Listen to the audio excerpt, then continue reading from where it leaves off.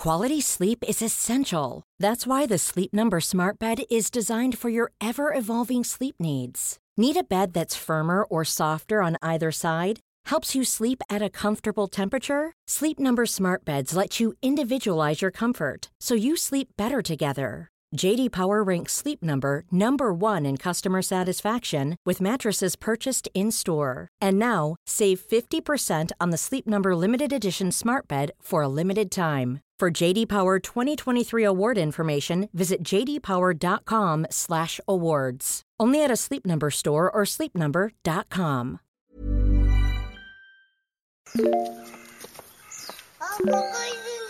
本当？見えないでしょ？どこにいるのかな？見えないよ。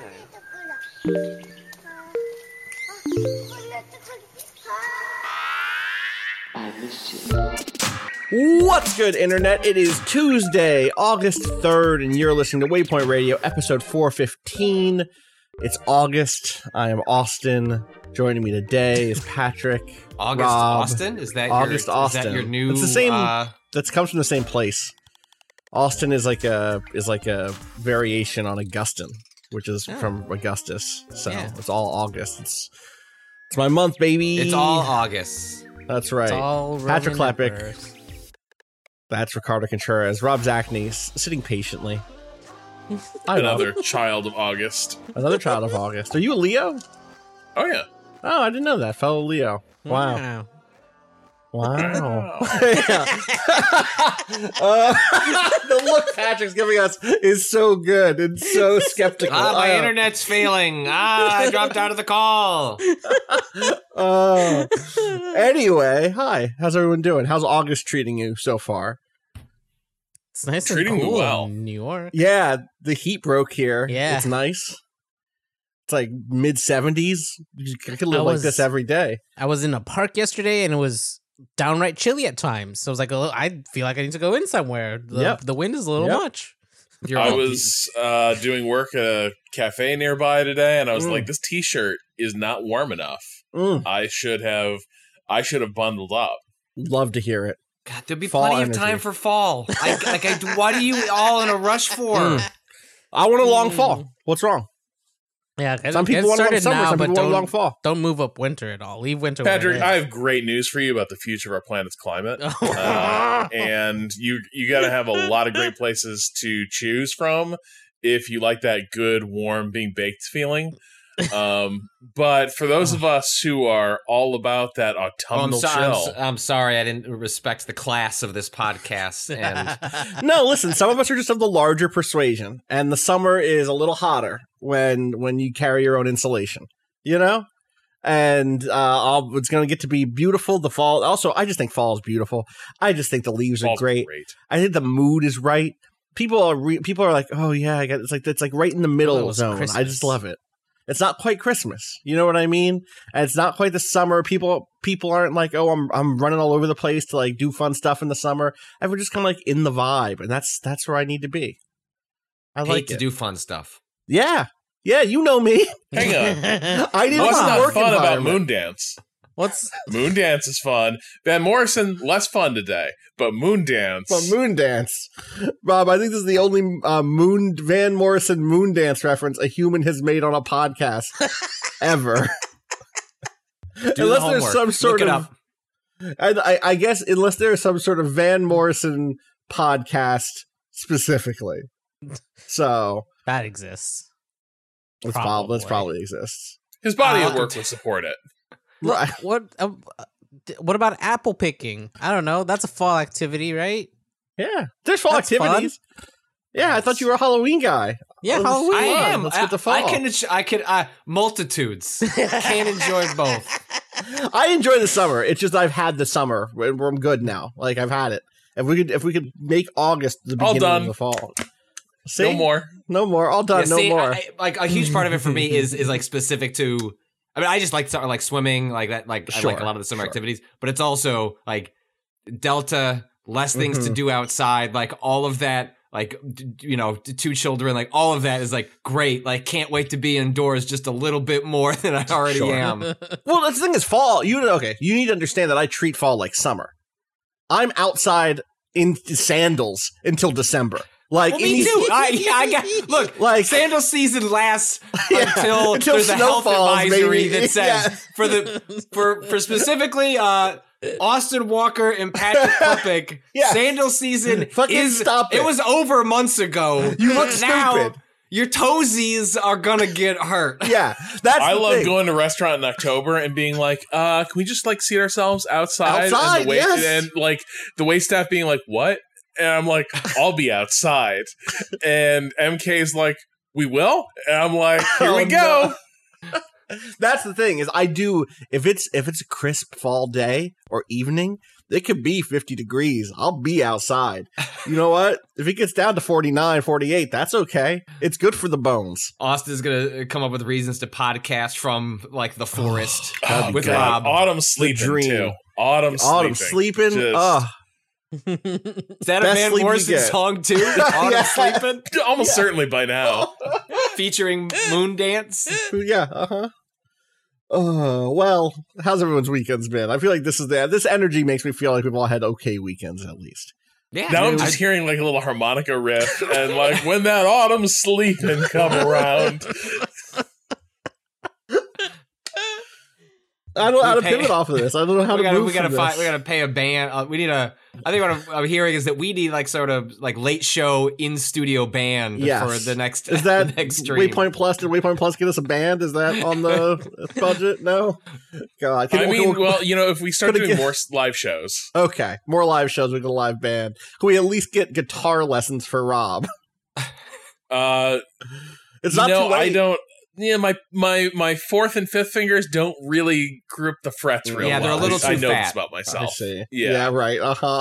People who are listening to this episode by itself without listening to recent ones. Yeah, like why was Patrick so mean to Rob's fingers out of nowhere? There is a context. I promise. And it's not mean, I promise. Or it's only a mean. Well, it's mean, but from other people. Yes, from people running music departments for elementary schools. Exactly. I haven't checked to see if we've gotten any follow-ups on that. I'll have to do that today. We got follow-ups. Did we? Okay. I feel like we're trending towards a food bucket situation where we're unearthing a lot of music-related trauma from authority figures. Well, look forward to that later this episode when I open up that part of the email and see what we can dig up. Unless Rob already has them marked. Can we talk about some video games? Can we dive in? I want to hear about this tank. Oh my god! Well, this thing is, Patrick, you're about to hear like the Hell Let Loose hour because we just did it. We just that's fine. We played a bunch yesterday in various configurations. Rob and I played in the afternoon. Then I did some work. Then Rob Cotto and I played in the evening. And then almost 30 minutes after that, another friend of ours, Ren, installed the game, and Ren hopped on with me and Cotto. And that was the tank. The final thing was the tank. But I think just like having now played a lot of that game, not a lot of that game, because it's a first person shooter that people probably play for hundreds of hours, right? But like I've now played 8 hours of it. Rob's probably played something more like 12. That game's good. That's 24. 24. I was like, I feel like I was like that would have not have been 12 would not have been my guess. Right. I would have flipped those numbers. I assumed Rob had like one really good 4 or 5 hour day before, but no, I guess not. I guess like Rob was in it. That game is really good, and I think like the specific thing that I want to call out before we tell Tank's story is just that there is like such a sense of place, and a sense of like scale that's happening in that game that doesn't come from that isn't just it's a big map and there's lots of people fighting, which you get from a lot of big first person shooters, but specifically the difference between like I'm a dude, you're a dude in a tank, there is a bomber overhead. And the way that those things like scale up and up is just incredible. There was a moment when we were playing, it was the three of us playing, and we were getting, you and Cotto were pinned down in a field from a sniper somewhere. Cotto, you got shot and pointed out that there was someone up on a windmill somewhere, and who's sniping at us. I was walking past one of our tanks, and I just like used the local chat to be like, hey guys, if you get a second, there's a sniper up in that windmill across that field. And like, as soon as I said that, at the same time I was saying that, Rob was calling it up to command, to like the big command chat, the voice chat that has all the different squad leaders, including the tank commander and everything else, that was happening. And I was like, if you don't believe me, you can check in with command or whatever, confer with command. And then like, I just you kind of walk your separate way. The map is like big and you have to get places. So I'm not going to like stick by this tank. I'm going to move into that field and try to find where Rob and Kato are and reconnect to them. And like just before I leave, earshot, basically on the local voice, I hear the tank guy go like, you said that the windmill? And I was like, yeah, the windmill. And it was like, boom. And this like tank shell goes right over my shoulder across the field and slams into the side of that windmill and knocks out whatever the machine gunner nest that was up there for at least long enough. It makes him move so we can move up a little bit closer. And like that's one small little thing where it's like, okay, like that whole sequence. Think about all the steps in that sequence. In a Battlefield game, I'd be like, oh, there's a sniper, and he's like, boom. But there was so much like distance between every step of that experience, and that's kind of how it works. There's the way that it makes the command tier people, the squad leaders, and then like the high commander and the tank commander and the recon spotter who's also in those calls. The way that like that layer of information giving and call making is like instrumentalized as like that is a necessary point of friction, makes the game feel so big. And also like the sense of just someone starts yelling out the name of the Soviet rockets or whatever that are about to fire, and you just look up in the air and there's just this incredible swarm of contrails arcing across the sky. Is just you have time to think about it. Yes. Like Patrick, it's hard for me not to just drop a bunch of clips I took into this chat, but that's not fun. Do you know what I mean? But I feel like you gotta be there. Like I would not be able to enjoy the energy of those clips in the same way having not played it. I think you would be able to get some of it, but yes, but it's just, I think that the visual spectacle of bombing runs and rockets, how small you feel in comparison to them is incredible. The thing that it reminds me the most of, well, it's pulling off the same thing, is the Jakub Razalski series that like Scythe and Iron Harvest are based on. I think it's called 1910 plus or 19, it's like something like that. Is the name of that series that has like, the big mechs out in World War I. And like, it's playing on that same stuff. It's playing on that sense of the scale of industrialized warfare against pastoral spaces. And that game like hits that in a way that's like, oh, right, this is already pulling on something that already existed. This was an invention. This is obviously a creative thing, but what it's actually doing is pulling on something that's already true about these spaces. Also, it's just wild. Go ahead, Kato. I was just gonna say, I think one thing that's important to the like scale and like how kind of slow that chain of command that you just explained was, it has to do with the time to kill is both very fast and very slow. Like you only take 1 or 2 bullets. The like extra time is like honing in where those bullets are going, right? Like nothing is very accurate, and getting winged, you can still be picked up by your medics, and you can heal yourself with bandages, kind of like back up to quote unquote full. Like you only really have 2 shots that you can get hit. And a lot of it is like, you hear shit whizzing by and you're trying to pin like, where is that coming from? Right. And like that it's like an extended time to kill because like those shots are technically coming towards you, but they're all going to probably miss until like the one faded bullet or whatever. Right. But so like that extra time there is the time that you have to be communicating with your squad, the time you have to be communicating with commanders of like, okay, we're getting information. Like getting shot and not dying sometimes is really great information gathering. I learned it's like I was really great at recon by just going out and being like, all right, that came from like the northwest direction, and it's like, oh, there's that fucking, and that can be useful. I do want to say though, I did get a kill in that first match, which I'm very proud of. Congrats. It took me a few. I got lucky. I was clearing a trench because I was like, I swear I saw someone pop up, and I did like this. I did like a circle around the trench, being like, oh, I guess so. No one's here. And on my way back to complete the circle, there was like 3 people down the other end of the trench all of a sudden. And I just want to say, like, the map variety is really something special too, because like, so the map that the 3 of us played on, Kursk.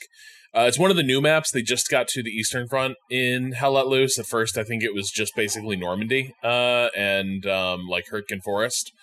But the Kursk map is very much it's based on the Battle of Kursk in 1943. Basically, the last German offensive out east. It's a major tank battle, but it's also a trench warfare battle because the Soviets dug in really heavily and were basically posted up and waiting for the Germans. But the map sort of draws from that because it is a map where tanks are absolutely critical to winning the battle, because in the vast no man's land of the map, it is just rolling like wheat fields and tall grass. It's just like meadows. And so it looks flat from a distance, but it's all full of like weird little folds and wrinkles. But then it's also cut through with like really dense trench networks and trench lines that sort of connect, but not always. There's like communications trenches running between them, but there's also places where you just have to sprint across open ground. And where a lot of maps are a little bit like infantry dominant, where like squads can set up and support each other really easily, Kursk is kind of a place where you can spend a lot of time just like running around trench lines, trying to clear them, trying to figure out like which part of the prairie somebody is opening up on you from. And Rob's raising all this because our tank commanders were maybe less than adept at what their jobs were. They did shoot that windmill for us. That was about the last good thing I can say about that tank crew, because they then would proceed to shoot me and Kato a couple times. They played back in the cut in a way that you just can't do on that. I woke up still pissed about that. Because Rob related to them, not in a toxic way. He was defending me and Kato. They killed me and Kato, and Rob was our squad leader. And Rob got on comms and he said, "Hey, whoever's in that tank, I almost said the person's name because I remember the person's name, I think, because it was memorable. Yeah. It wasn't Ballsack, but it was a pun based on Ballsack. Yeah. Welcome to the internet. Welcome to video games. And Rob got on comms. Was like, "Hey, who's in that? Is that Ballsack? Hey, can you just watch your fire a little bit? You hit 2 of my guys, or 3 of my guys, whatever it was, and I can't hear the other side of that conversation. It's 100% like being on the phone, or being in a room with your mom on the phone, like calling up another parent whose child has done something bad, and like I don't know what the other parent is saying, but I can hear Rob then say, "No, listen, watch your fucking fire," and I was like, "Yeah, Rob, that's right." Thank you, Rob. Thank you, Squad Commander. I lost my shit on that guy because he was like, I saw that. Your guys stood up in my field of fire like animals. And first of all, what? That's not how. That's right. That's right. That's not how explosives the thing work. is, yes, this is the thing. He hit you with direct shell fire, which means he's shooting the wrong fucking trench. And so, like, when I say you're hitting my guys, there was absolutely people. We were fighting people, but that's infantry. That's infantry's job at that point. Let us fight. You're in the trench. You're my boy. Let me fight these guys. It's fine. Yeah, the thing I got guns. The thing the tank needs to be doing is denying the space between where the infantry are fighting and wherever the enemy is advancing from. And instead, that's not what they were doing. He just was putting direct fire on a friendly position and like killing the guys defending it. Then later, that same fucking tank crew rolled past us as we were the, I say it like I'm not usually this guy. We were the only good squad in that game. We were the only good fucking and this isn't even in that game. The numbers don't lie. Our numbers don't lie. Great. The numbers back this up. And also, it's not just me, Rob, and Kato. We had 3 other great people with us. Was that Dark Wolf someone? Yeah. Shout outs to Dark Wolf. Shout outs to Breddy. Shout outs to the third guy who was in our crew. I forget the third person. Those guys, shout outs to them. See them back at the base. Yeah. Nico. But like, with the bottom. Nico. Yeah, Nico. Yeah, it was Nico. Point is, so the reason like we were effective was because we identified like, hey, nobody on our team ever stays on a point we cap. And so we're just going to stay back and defend while our team tries to get its shit together. And they never really could. So we amassed like crazy points just by being the only people focusing on an objective. But there was a point where we were holding one of the key, we were playing defense on a point, and that same tank crew rolls past, and a different dude, but it was the tank commander, just gets on local comms, where basically you're hollering people as you go by, and is like, hey, there's a bunch of infantry down the road behind us, like anti-tank and shit. and then just kept cruising on, but didn't advance to the front, just advanced a little ways further and stopped. And so I go back to check out what's back there. It is a ton of infantry. Would have been helpful for the tank to turn around and engage it, but instead our squad is getting bum rushed from behind with like 2 squads like rushing up on us. And we end up like getting pushed back, and I think we ended up losing that point. Yeah, basically because we were defending. We're one squad. We were already defending on like two from 2 different directions. Once we were getting hit from behind, it was like over. We got 6 people. Like we can only put so many guns in one place. But those tanks never like. I don't understand the it. Tanks have to advance. That night, I don't understand it because I don't think it would be fun to play that way. That night, Kato, Ren, and I played. We did a whole map by ourselves in which I got to be squad lead. Mm-hmm. I don't know how you do it, Rob. There's so much chatter in your ear constantly from the higher ups, the other squad leaders, etc. They're just like, actually, we should. I want to pause. I want to pause and just talk about what the different type of squad leaders exist out there. Are we going to talk about our guy? We're going to talk about our guy because I want to like compare and contrast. I think I'm the lowest rank, which is like, I kind of know how this game works. You know, I know to build an outpost. I'm maybe too aggressive with where I put my outposts.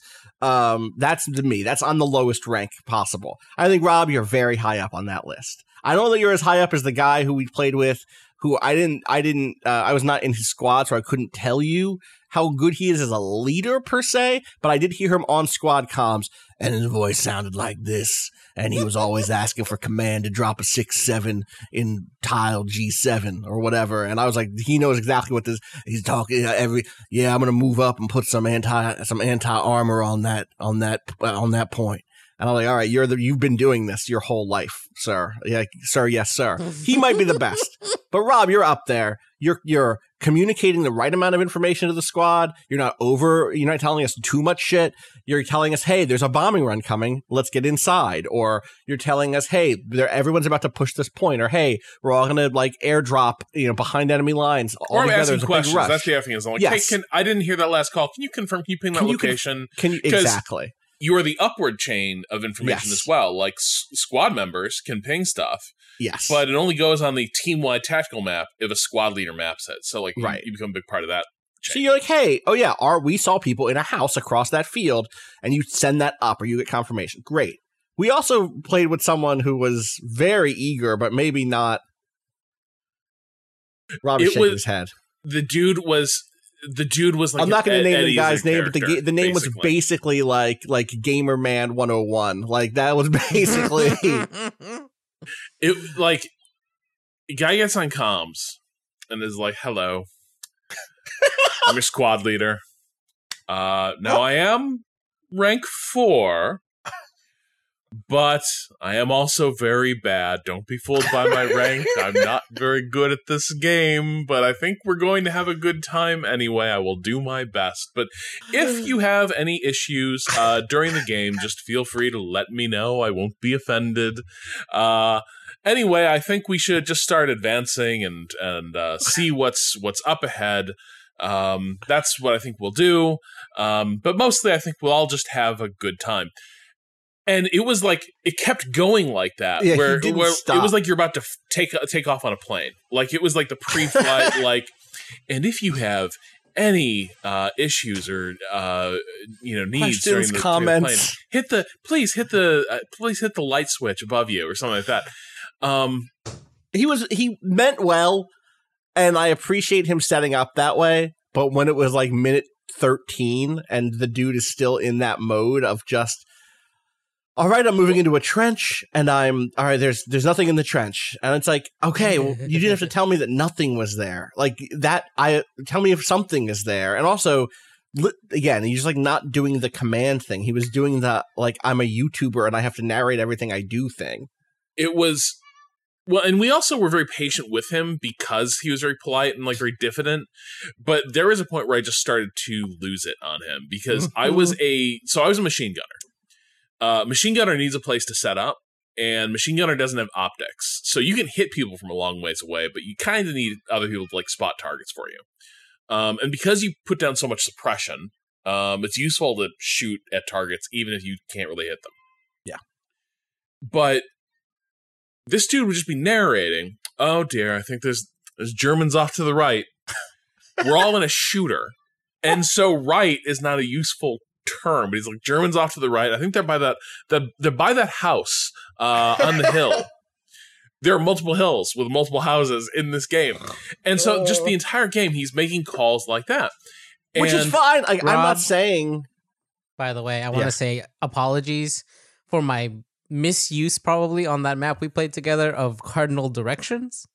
I was going off map layout. I never saw the compass. Yes! I did not Yes, see you didn't notice the compass, I didn't Rose! see the compass at all. The map is not... Many of the maps are not oriented north pointing up, and so you have to check on the map what the cardinal directions are relative to the tactical did not map. see that entire match. I was making calls it's great. based on map orientation. That explains why after you left, and Kato noticed that in my next match with him, he sounded apologetic. I was like, dude, it's fine. What's wrong? No, Like, you noticed it immediately. I didn't realize the whole last game. The thing is, Kato, you were also pinging extensively, so that kind of mooted it. Like, I was always able to just bring up the map and say, like, okay, here's where Kato's pointing, so I don't need to worry about what like compass direction he was calling out because I can just see it. Also, you're not the squad leader. That expectation isn't there. You know what I mean? Like, officers are trained in map reading. rank 4 officers. Yeah, Right. the foot infantry certainly, or we don't expect that of them. But the funny thing anyway, with that guy was I was playing a medic, and with a medic you end up almost like temporarily embedded in other squads because you'll just see like 4 dudes get hurt at once. You're like, ah, shit, I got to go over there and res those guys. And then when you're over there, you can kind of like chat it up a little bit. I mean, I gotta say, nothing's been a bigger boost to my ego as a video game player than having someone sing to me, "There goes my hero, watch him as he goes," as I go through and revive an entire squad. The people are very thankful for getting res because it means they don't have to run back from a spawn point, basically. Yeah. And so that was always very good. But one of the guys I came across was Waxer. Probably named for the clone from Clone Wars. And I was like, oh, hey, and he had previously been in our squad. The Chatty Cathy squad. The chatty, yeah. And I was like, oh, hey, how's this new squad treating you? And he goes, it's better. And I go, oh yeah, is it quieter? He goes, much quieter. And I was like, all right, have a good one, buddy. I'll be over here. Meanwhile, I'm like, okay, squad leader, I found a garrison over here. I need your help clearing out. And he's like, well, can you clear it out yourself? Maybe just toss a grenade in there. Machine gunners don't carry grenades. Just small detail. Like, can't do that. Dude.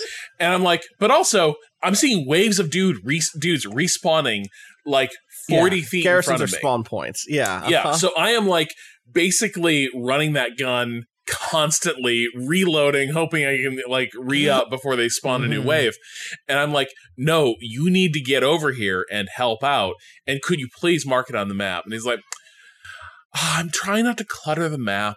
I don't want to be one of those squad leaders who marks too much information down. I don't want to create information overload for anyone. So I've been trying to be judicious about that. But of course, I do hear you, and I can try to be better about that in the future. And I'm like, great, but in the meantime, could you bring the squad over here?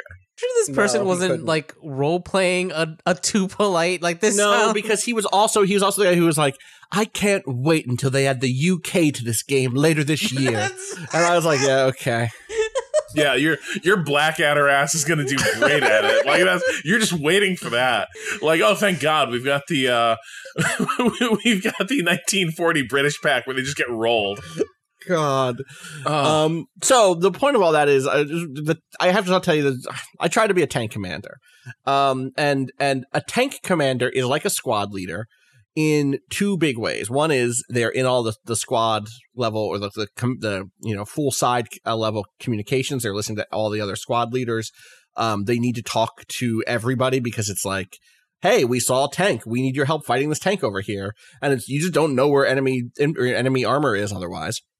And the second thing is a tank commander can't do shit in the tank. They have the most important thing, but also the least important thing. They have the periscope, so they can quickly look all around the tank. I believe, Kato, you were driving. Yeah. Which meant managing not only directions, but also gear shifts, right? Yes. You got it. Listen, I'm not going to drag you for... You understood the premise of... Apparently, the gear shifts thing is fairly new. Well, Kato got it. It used to be way easier to drive a tank, but they actually made driving much more demanding, in part for realism, but also to kind of force the tank to become a team effort. Right. Yeah, that makes sense. Yeah. And then Ren was on the gun, and that gun is slow. The gun takes a long time to rotate around. It's not, whereas the periscope can whip around. And so we're playing pretty well. We get up to the front. We get some intel on where our tank is. We kind of back up and like, oh shit, can we cross through this field? Can we go over this little wall? and I'm like a little skeptical that we can do it, but we get over it. And then we get the call that's like, oh, there's a tank right in front of you. And like, awesome, cool. And we like spin around, we go down this little alley, and then we find the tank and we just knock it the fuck out. Someone else shoots it. I want to say it was like a bazooka, like an anti-tank infantry weapon, and then we follow up and hit it immediately after with the kill shot, and that felt incredible. I don't know that I've popped that hard in a multiplayer video game, because it feels like 3 people working to achieve a goal and then you do it. It's like Sea of Thieves level. You shot down a ship. You know what I mean? Like, yes, we pulled this off. And so we're like, okay, but we blew up a tank right in front of us in such a way that's like, now can we get around it? And I'm like, okay, well, we can go over it a little bit. And while they're trying to navigate that, I'm trying to listen into the squad comms or the team comms, and someone says, okay, we got another tank out in this field here to the south. Do you guys think you can get there? And I'm like, yeah. And get over that first tank, get around the corner. And this is like, beautiful. I forget what map this was, but, beautiful European countryside, jutting out after a town.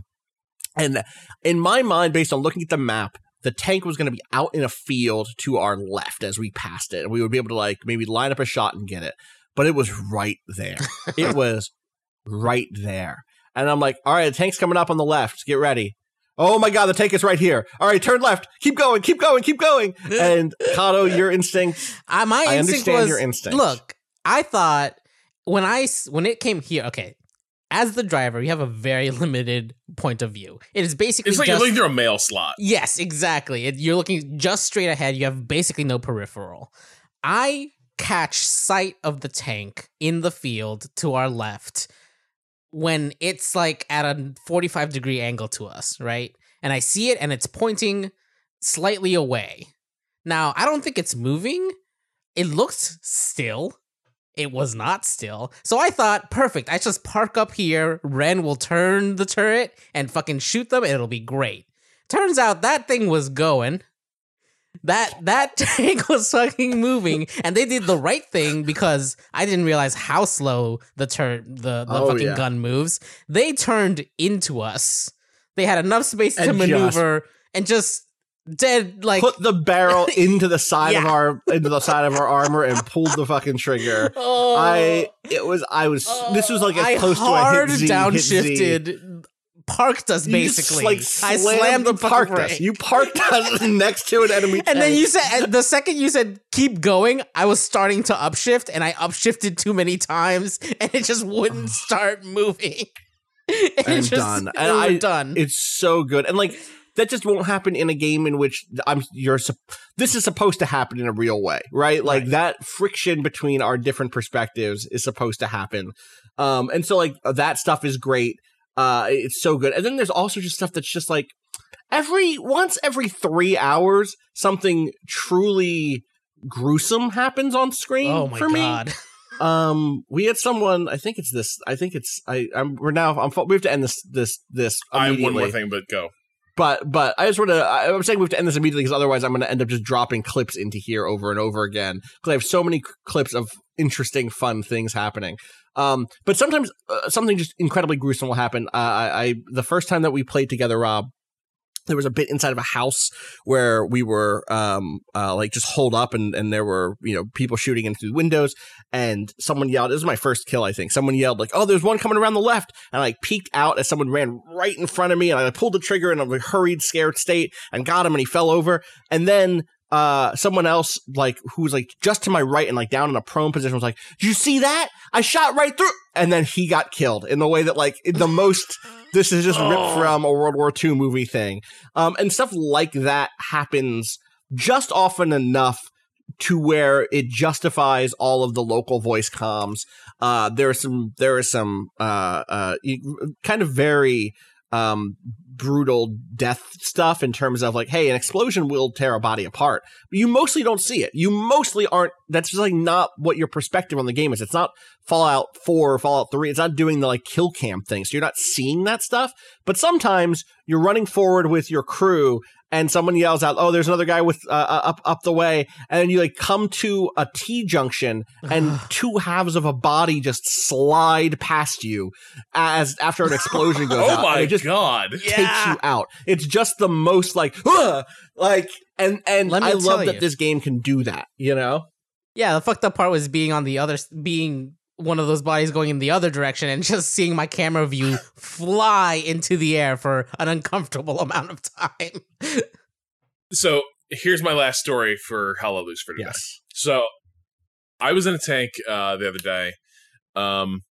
Great game. We had a great driver commander. We amassed, like, I think by the time that game ended, I amassed like 84 kills on infantry and like 14 vehicle kills. It was just a ridiculous game. Team lost, but my stats were through the roof. So gonna get a very good contract next season. But we get in this battle with we're American side. We're in a Sherman, a jumbo Sherman, heavier armor but not a real big gun. And we run across a like German Panther that's been lying in wait. And dude, it's the fucking tank battle from Fury, where like we are opening fire, and at this point, like I am in there like calling out like driver stop, reverse, and like we're trying to dodge fire. Meanwhile, he's giving me tips. He's like, try to hit him in the turret ring, and we're just getting pounded. It's terrifying. You're taking incoming rounds, and you hear just like these loud metallic like bangs as the hull gets rocked. But we are just like pounding away at each other. And we are starting to we're starting to this is turning against us. And so driver's like, put smoke in that son of a bitch's eyes. Like literally the line from Fury. We shoot smoke in front of him, and so we're screened off from him. We reverse, he hops out, and because it's a video game, he starts like fast repairing our tank. Uh-huh. We hop in, and then we re-engage. We're trying to get around the flank of this guy. He's anticipated that move. We run into each other headlong again.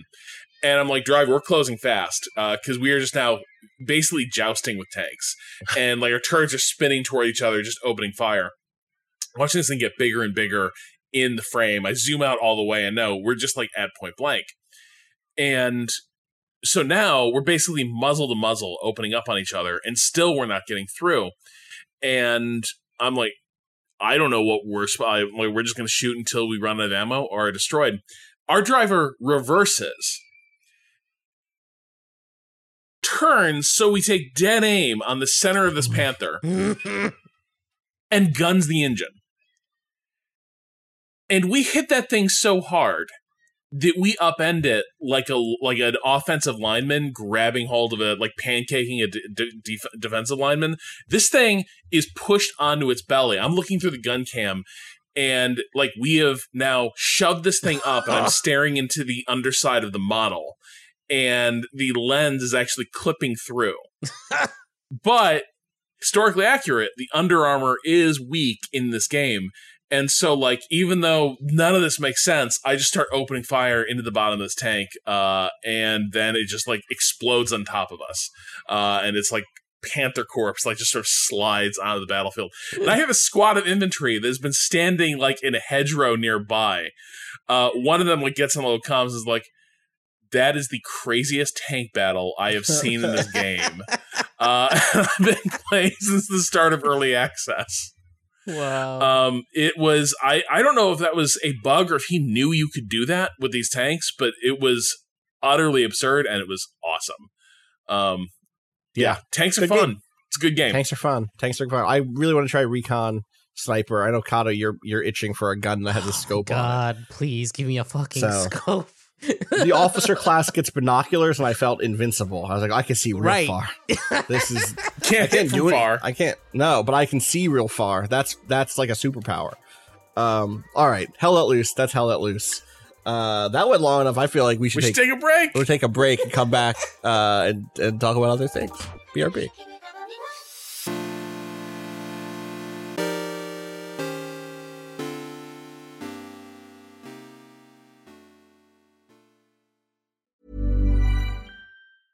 Ryan Reynolds here from Mint Mobile. With the price of just about everything going up during inflation, we thought we'd bring our prices down. So to help us, we brought in a reverse auctioneer, which is apparently a thing.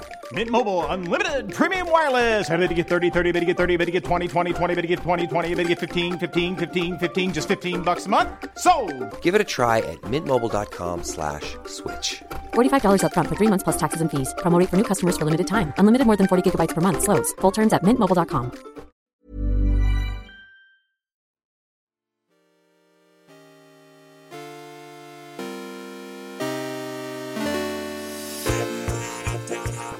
Who's that guy on What's Up With That? The What's Up With That sketch who never gets to talk? I feel like Patrick is that guy today. The great irony is that I'll be fucking gone. Hell can let loose, in for the rest of 24 hours. 24 hours. Are we back? Is that us being back? That's us being back. Patrick, The Ascent is out. We both played it. I think you got further in it than I did. I played through the opening bit and then a little bit past that.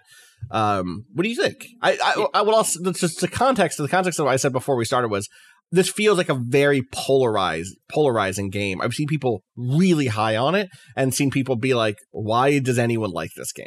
Yeah, the Ascent is a top-down shooter. It's on Game Pass, so if you've got that, it's useful that you can just download it, see if you like it, bounce off it, or get into it and move on. And I think it's on PC, and I always forget that sometimes like Game Pass is not, that can mean PC and Xbox, but I believe this one is on both. And yeah, it's a top-down shooter, has some light RPG mechanics, but it's more shooter than RPG. And I wasn't tracking too much of what this game was ahead of time, other than every time a trailer would pop up, it was like, damn, that looks pretty. And it remains the thing that like sticks out. This game has, I don't know if I saw on Twitter or was in a review, but someone described The Ascent as having an aggressive aesthetic, which I agree with, which is both like a compliment in the sense that, I mean, this game is gorgeous to look at. It's has like all these different moving pieces in this broken down futuristic cyberpunky sort of world. It's set on. It's been like a week and change since I've played the start of this game, but basically you're I think it's on a different planet in which that's right. There are like these different, like, it's a megacorp that runs it. There are these different like mini corps underneath it. Basically, like the megacorp goes silent, is like financially abandoned. And the only way that this place functions is with the megacorp's guidance. And suddenly all like the little mini bosses that, are working for the corp under it are left to try and make this planet function. And the planet, I believe, also seems to function on tricked slavery, which is that it advertises, come here for a new start, you'll sign a contract, you'll work your way out of it, and you'll end up with a new life. And basically you come here and like get shoved underground. And it's like, yeah, you signed a contract. Yeah, you've got a new life. Here's a wrench and a gun. Yeah, but you're also like a slave and will probably die and never be able to buy out your contract. Right.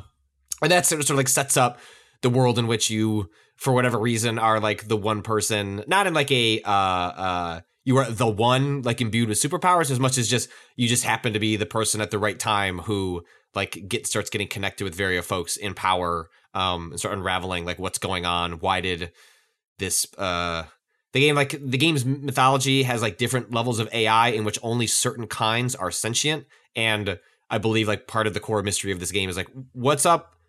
Okay, right. The humans went away, or whoever. There's a lot of different, a lot of alien races, and stuff, species in this game. But like the AI, like our buddy should like still be here, and it's not talking, and so that's part of like the core mystery. But like I seen some confusion leading up to the release of The Ascent. Was like, is this an action game? Is it an RPG? Is it a shooter? And I didn't know really either, and was just like the beauty of a Game Pass game is like, well, I don't know, I'll just find out when it's out, and then if I don't like it, it's like not the end of the world. Right.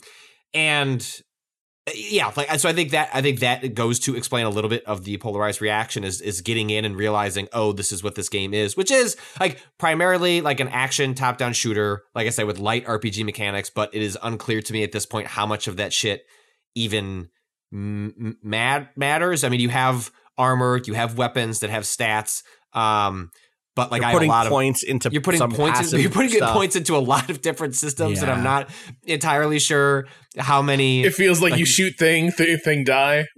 Yeah. I mean, but the game is like very specific and granular, and it's like, hey, like one of the ones I've dumped a lot of points into is because I often you start the game with like some assault rifles, so you're just like pelting bullets.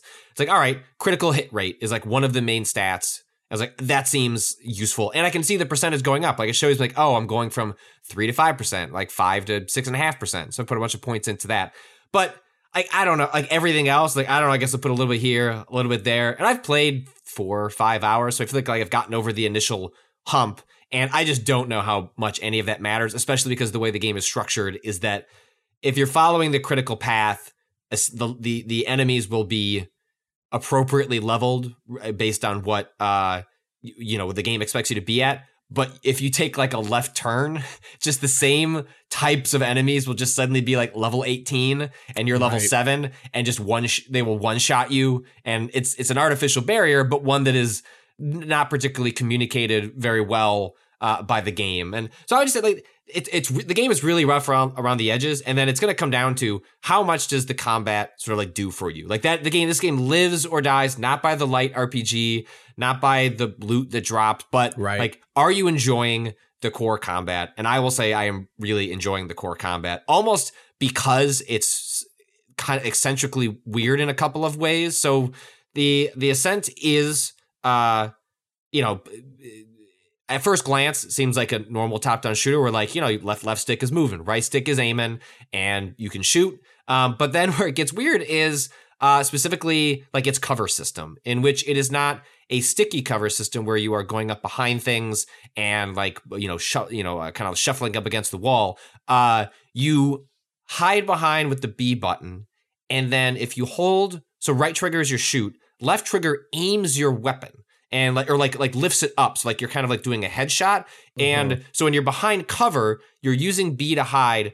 And if you just hold the right stick to aim and then fire, you're not going to do anything. You actually need to physically lift the gun up in order to fire over a cover shot. And because you don't stick to the cover, it just kind of creates some sort of controller wonkiness, but it also makes the game really limber and fast. And like what you end up doing is like you'll get into a sequence where you have a bunch of enemies coming at you. You just kind of like roll, you could do a roll as like one of your main, maneuvers. You'll roll behind, a giant piece of metal, stick out, use the stagger fire, which is like exceptionally useful for like bosses, where you basically like a boss is stumbling at you and you're filling a stagger meter, and then like that gives you an opportunity to either catch your breath, sprint away, get pelt them with bullets. But like it's a lot of maneuvering and managing stamina bars, health bars. You don't have either. I mean, you do. I think you can be staggered. It hasn't like proven to be a big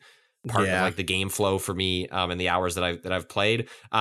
But I just find the guns to be like super satisfying, like the movement to be really satisfying. And I like that the kind of weirdness of the cover mechanics, and I like the stagger mechanic. It just makes it kind of a different game to sort of play, where I'll see a big dude coming at me, stagger him, roll out of the way. Even the grenade stuff is odd, where you click the left stick to so like wherever you're aiming, then you click the left stick to toss the grenade, which will frequently then kind of makes it a little difficult to control the character, because as you're pushing it, you may move them in a different direction than you intended. I often find that the grenade itself functions fine because it's mapped to the right analog stick. So the fact that you get a little squiggly with the character is not the end of the world. But for example, one of the main ones grenades you get up front is this thing called the Shockwave, which stuns enemies, and it'll either go off by itself, or you can click the stick a second time to like trigger it from a distance.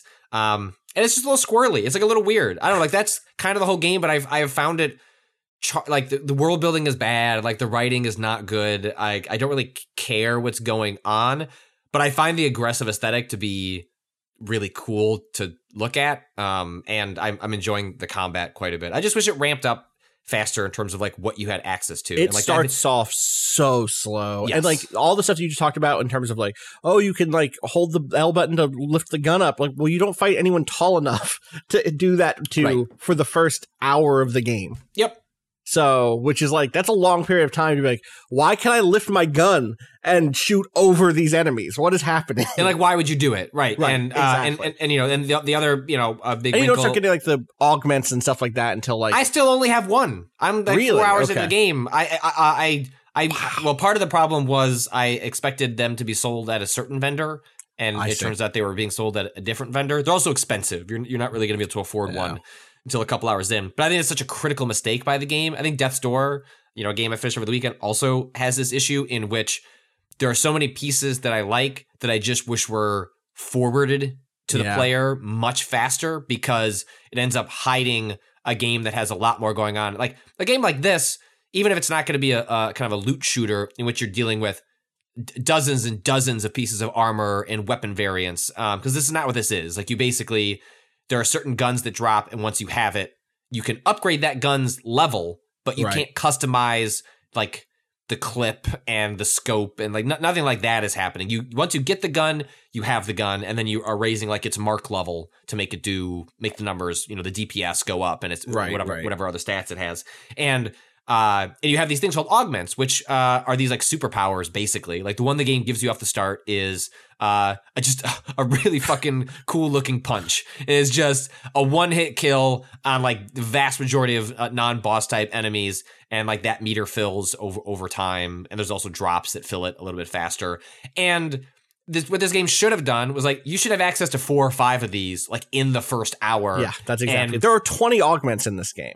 And like, you know what? And you know what you get? Give me a if choice you of don't 3. buy any in the first couple hours. The one, which frequently seems like the most boring. Which would be fine if you can have 2 augments equipped at once. And like, there's like, hey, this one-hit punch is kind of boring from like a mechanical standpoint, but damn, it's really useful. I'm gonna keep this as like my second one, and then I have no idea what the other ones even do, but I presume they are more interesting than purely just. I've seen some wild shit from watching gameplay, and I'm looking at the wiki now, and yeah, there's a bunch of stuff here that's incredibly cool. You know, if you want to deploy a bunch of spider bots to help fight alongside of you, or do like a stomp that launches people into the air and puts them into stasis, like there's all sorts of that's all this stuff seems way cooler to me than the punch. The punch is fine. It's kind of a fun punch, but it's not. It makes sense for the point of the game that you start, in which like the punch as being like the first augment they give you. It's uncomplicated. You hit the thing that's in front of you. It you know, if the meter fills up, throw the punch again. All that makes sense, but I really wish the game forwarded more of that. And then it becomes just very easy, because at least in the early game, my guess is this game, the way it's communicating currency is that it seems like the first 8 hours, you're not going to have enough money for what you want. And then at a certain point, you'll just have all the money, and currency will you know, not be an issue. But if that's the way they're ramping up the player in terms of access to the different materials and objects and whatever you can buy, I just wish the game allowed you to have different play styles earlier than it does. That's the thing for me, is every time I play this game, I'm like you. I like the aggressive kind of grimy aesthetic, you know, quite a bit. But every time I play it, I never finished Ruiner. Ruiner also has a grimy aesthetic, cyberpunk like aesthetic that does not promise the sort of RPG build stuff. It's just an action game. It's just an action game, and you get more tools and more toys very early in that game. So why don't I just go back to Ruiner? What am I doing? I kept meaning to play that game. If you like this, I think you would like Ruiner quite a bit, because you get a bunch of stuff to play with out the gate in that game. And it's a little more. It's a little more glitchy in terms of its aesthetic. Like it plays around with the aesthetic even further than this. And I think that's a fine trade if what I'm getting from the Ascent is instead a long tail thing where I'm interested in my build and I'm deciding, do I want to put points into the critical hit percentage chance, or do I just want to raise my overall like standard DPS? Do I want to get more HP? Like that sort of decision making is why I want an action RPG. Is like, oh, okay, I'll be a little bit different than Patrick's build. Yeah, and I think on HP and I'm focusing on damage or whatever. You know, I get like no sense of that from here. I mean, I get, you know, if I squint at, you know, and use the information from your Wikipedia, I get the sense that about halfway through the game, maybe not from a stat level, the stats just sort of seem like, I don't know, put a couple in each arbitrarily as you like just sort of progress through the game, and maybe there'll be a couple that you decide like actually they're not very useful for how I play, but largely it just seems like that stuff could just upgrade on its own and would be just fine. Right. But I do imagine you would start to get,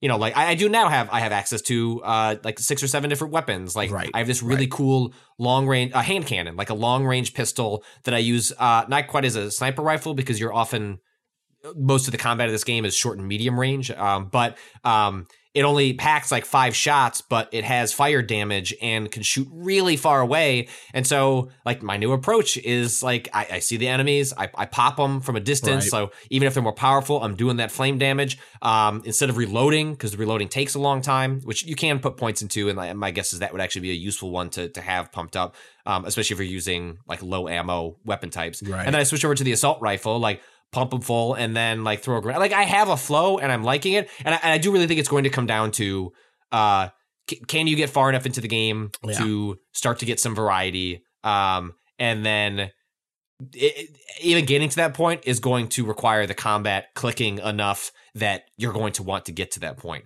And for like me, it has, and I think I will probably like the game quite a bit from here. It's got so many weird quirks, like, you know, you come to the different like sort of like cities or like kind of like hub centers and like pick up all these side quests. Like, cool, all right. But then like every side quest you pick up is like 15 levels higher than where you are. Like they aren't planted based on the character's progress. They're just here. Right. And then in maybe 15 hours you could try and do this side quest. It's also very Witcher. That's very like, you know. Yeah, like, and also like the game does a lot of gating of areas, both from a the player has like this hacking ability that they can use to open chests and doors. You're upgrading that by finding stuff in the world. But then there's also things that are just gated through plot. And so like there was a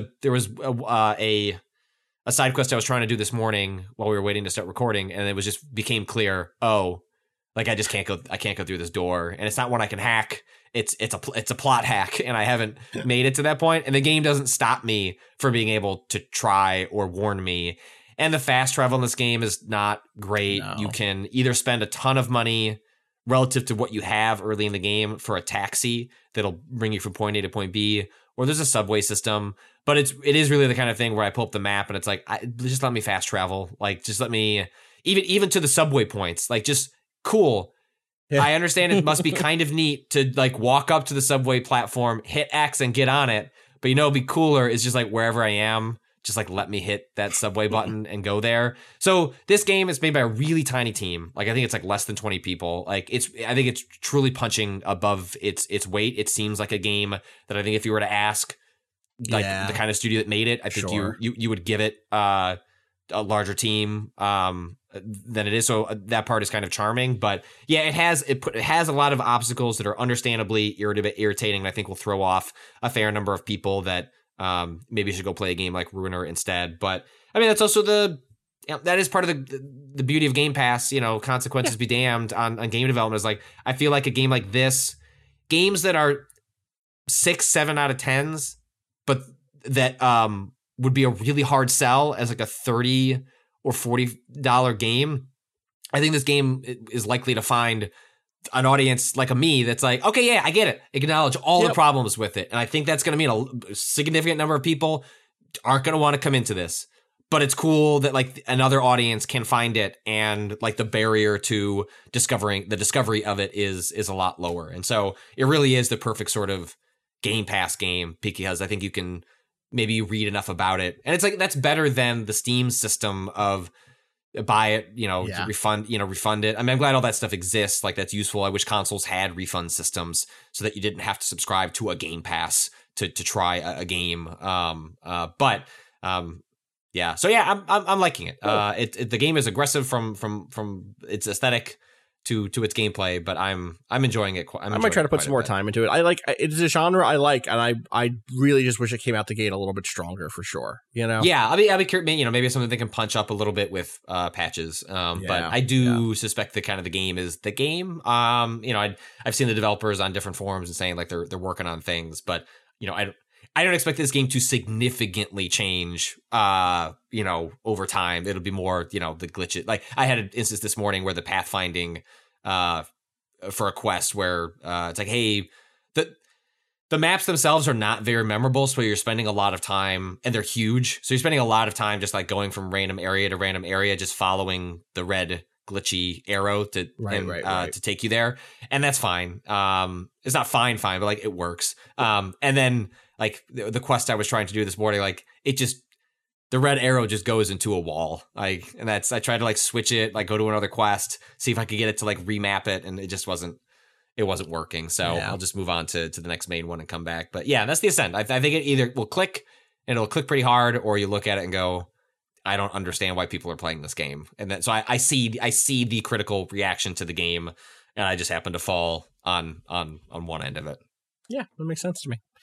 Cotter, are you keeping up with your Ace Attorneying? Yeah, slowly. Any updates from the realm of I don't even know. Is that England at this point? Did you make it to England? Not yet. I'm still on a boat. Okay. I'm stuck on a boat. But I did get to one of the newer mechanics in this game, where there's kind of a little mini trial. So most of the trials in the Phoenix Wright series, you're looking for contradictions in someone's witness testimony, presenting evidence to, say that there's a contradiction there. And usually that was kept to just when you get to the trial section. Yeah. Now they're throwing in that sort of contradiction finding in the investigation phase, because you have Herlock Sholmes, who does not make good observations, right? So he basically, there's this like, what is it called? It has like a very flashy like title screen. It's like The Great Deduction, and then Herlock Sholmes goes through a bunch of statements. They're all pretty obviously wrong, but you have to have some piece of evidence to contradict and like figure out what is actually going on in the scene, so that you get further evidence down the line. This is the thing where he's like, aha, I see, because because they have a beard, clearly they're Russian or whatever. Right. And you're like, okay, well, you've taken a huge leap of logic. Yeah. Let me undermine that leap of logic. Yes. Because you're only getting it half right. Right, basically. Exactly. And that bit is really fun. It's very, like most of the comedy in the series, it's very playful and over the top. And you do this, it gets called a dance. You do this like very funny, like twirling about the room is how they describe Herlock Sholmes making these deductions. But then you kind of join him in his corrections, like on the screen. Like just the presentation of it is it's very cute. You're all like, you end up back to back, like making like little snapping poses, like pointing things out. It's fun. It's really neat that they got another way to make the investigations pass. Like usually you look at a room and you're just like, oh, all right, I have to like look at every point of interest on the thing and I'll get information, and maybe I'll present some of this to a character who's sitting here. But you rarely had to, apart from like examining a thing and turning it around, you rarely had to like do much in investigations to kind of get more information. It was just kind of like gathering time, and this is just like a fun way to like, all right, like we're tossing in a little, and it's obviously much shorter than a trial. It's only like four different statements that you have to contradict. But yeah, it's neat, and I'm excited to get further in and see how they expand this. It feels like this has a much longer. This has had a much longer on ramp than any of the other games, because there's so many different mechanics. Like usually by the second case, you're kind of out of tutorial mode in these games. But for this one, it's like I'm still getting like new mechanics kind of added on, instead of now we have the mechanics in place. Let's up the difficulty of the puzzling, of the deduction, of the of the logic that you're doing. So it's still pretty easy for the moment, but I'm curious to see where it heads from here.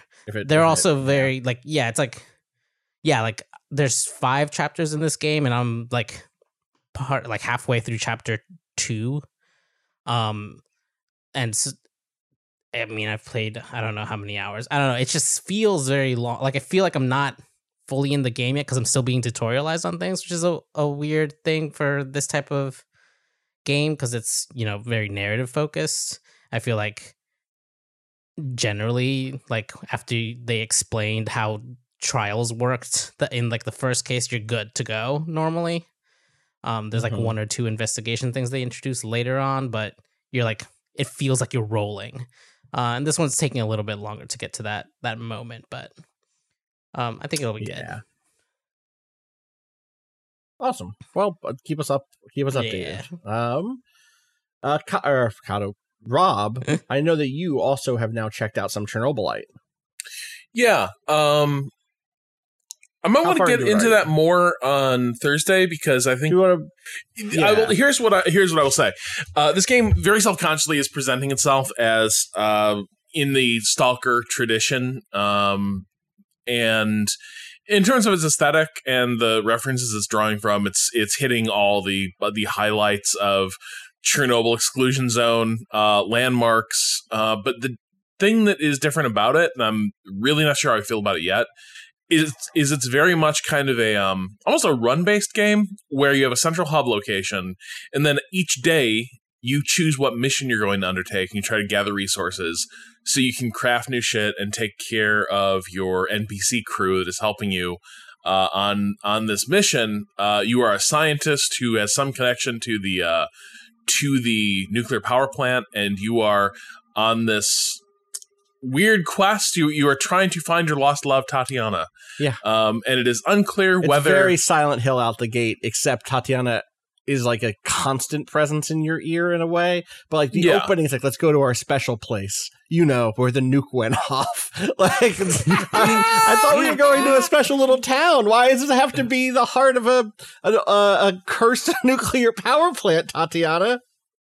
Yeah, and so that's kind of the thing, is it's unclear whether your character is just whether he really is on the right track here, because there are magical happenings in the opening of the game. Truly magical. This magic material Chernobylite has like allowed wormholes to open up, and there are now dimensions that are accessible that were not before. But also, there's a lot of people who think your character Igor is just out of his mind with grief and is on a completely doomed and reckless quest to resurrect someone who's been dead for years. And in the context of that, you are trying to put a crew together to help you on your quest, and you have to both house them, feed them, send them on missions to gather resources on their own, while you run around and do stalker shit, sneaking around and basically gathering up a lot of crafting materials so you can advance the story.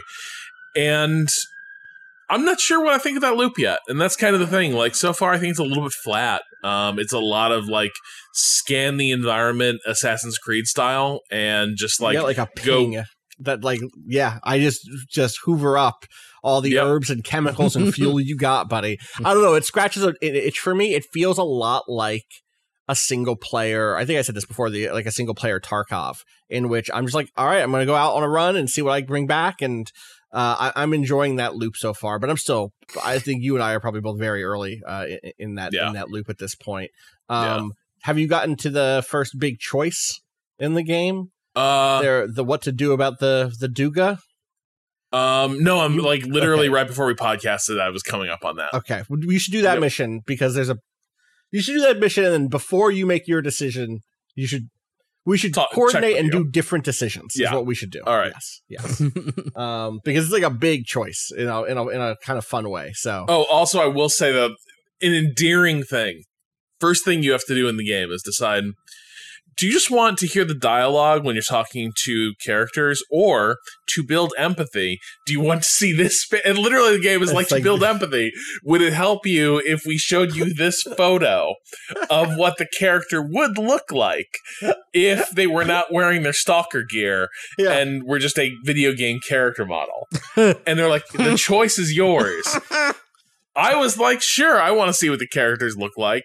I regret that because I'm pretty sure they took 2 pictures of Kelly O'Coin from Billions and The Americans and many other things, and like in one they put a like Bane mask on him, and in the other they just put like a stalker hood on him, and we're like, "This is your pal Oliver. He's your top stalker, bro," and it's like. It's just a static little picture where it's like a little popsicle stick character where it's like to help you connect to these characters. What about this little popsicle stick man? What's so funny is you get to not just choose do you see them or not. You get to choose how often you see them. You could choose like all the time, just show me him all the time. You can choose not at all, or you can choose like when it's important. When it's like the real shit, when we're really getting into it, we're really cutting it up. Show me his face then. Weird.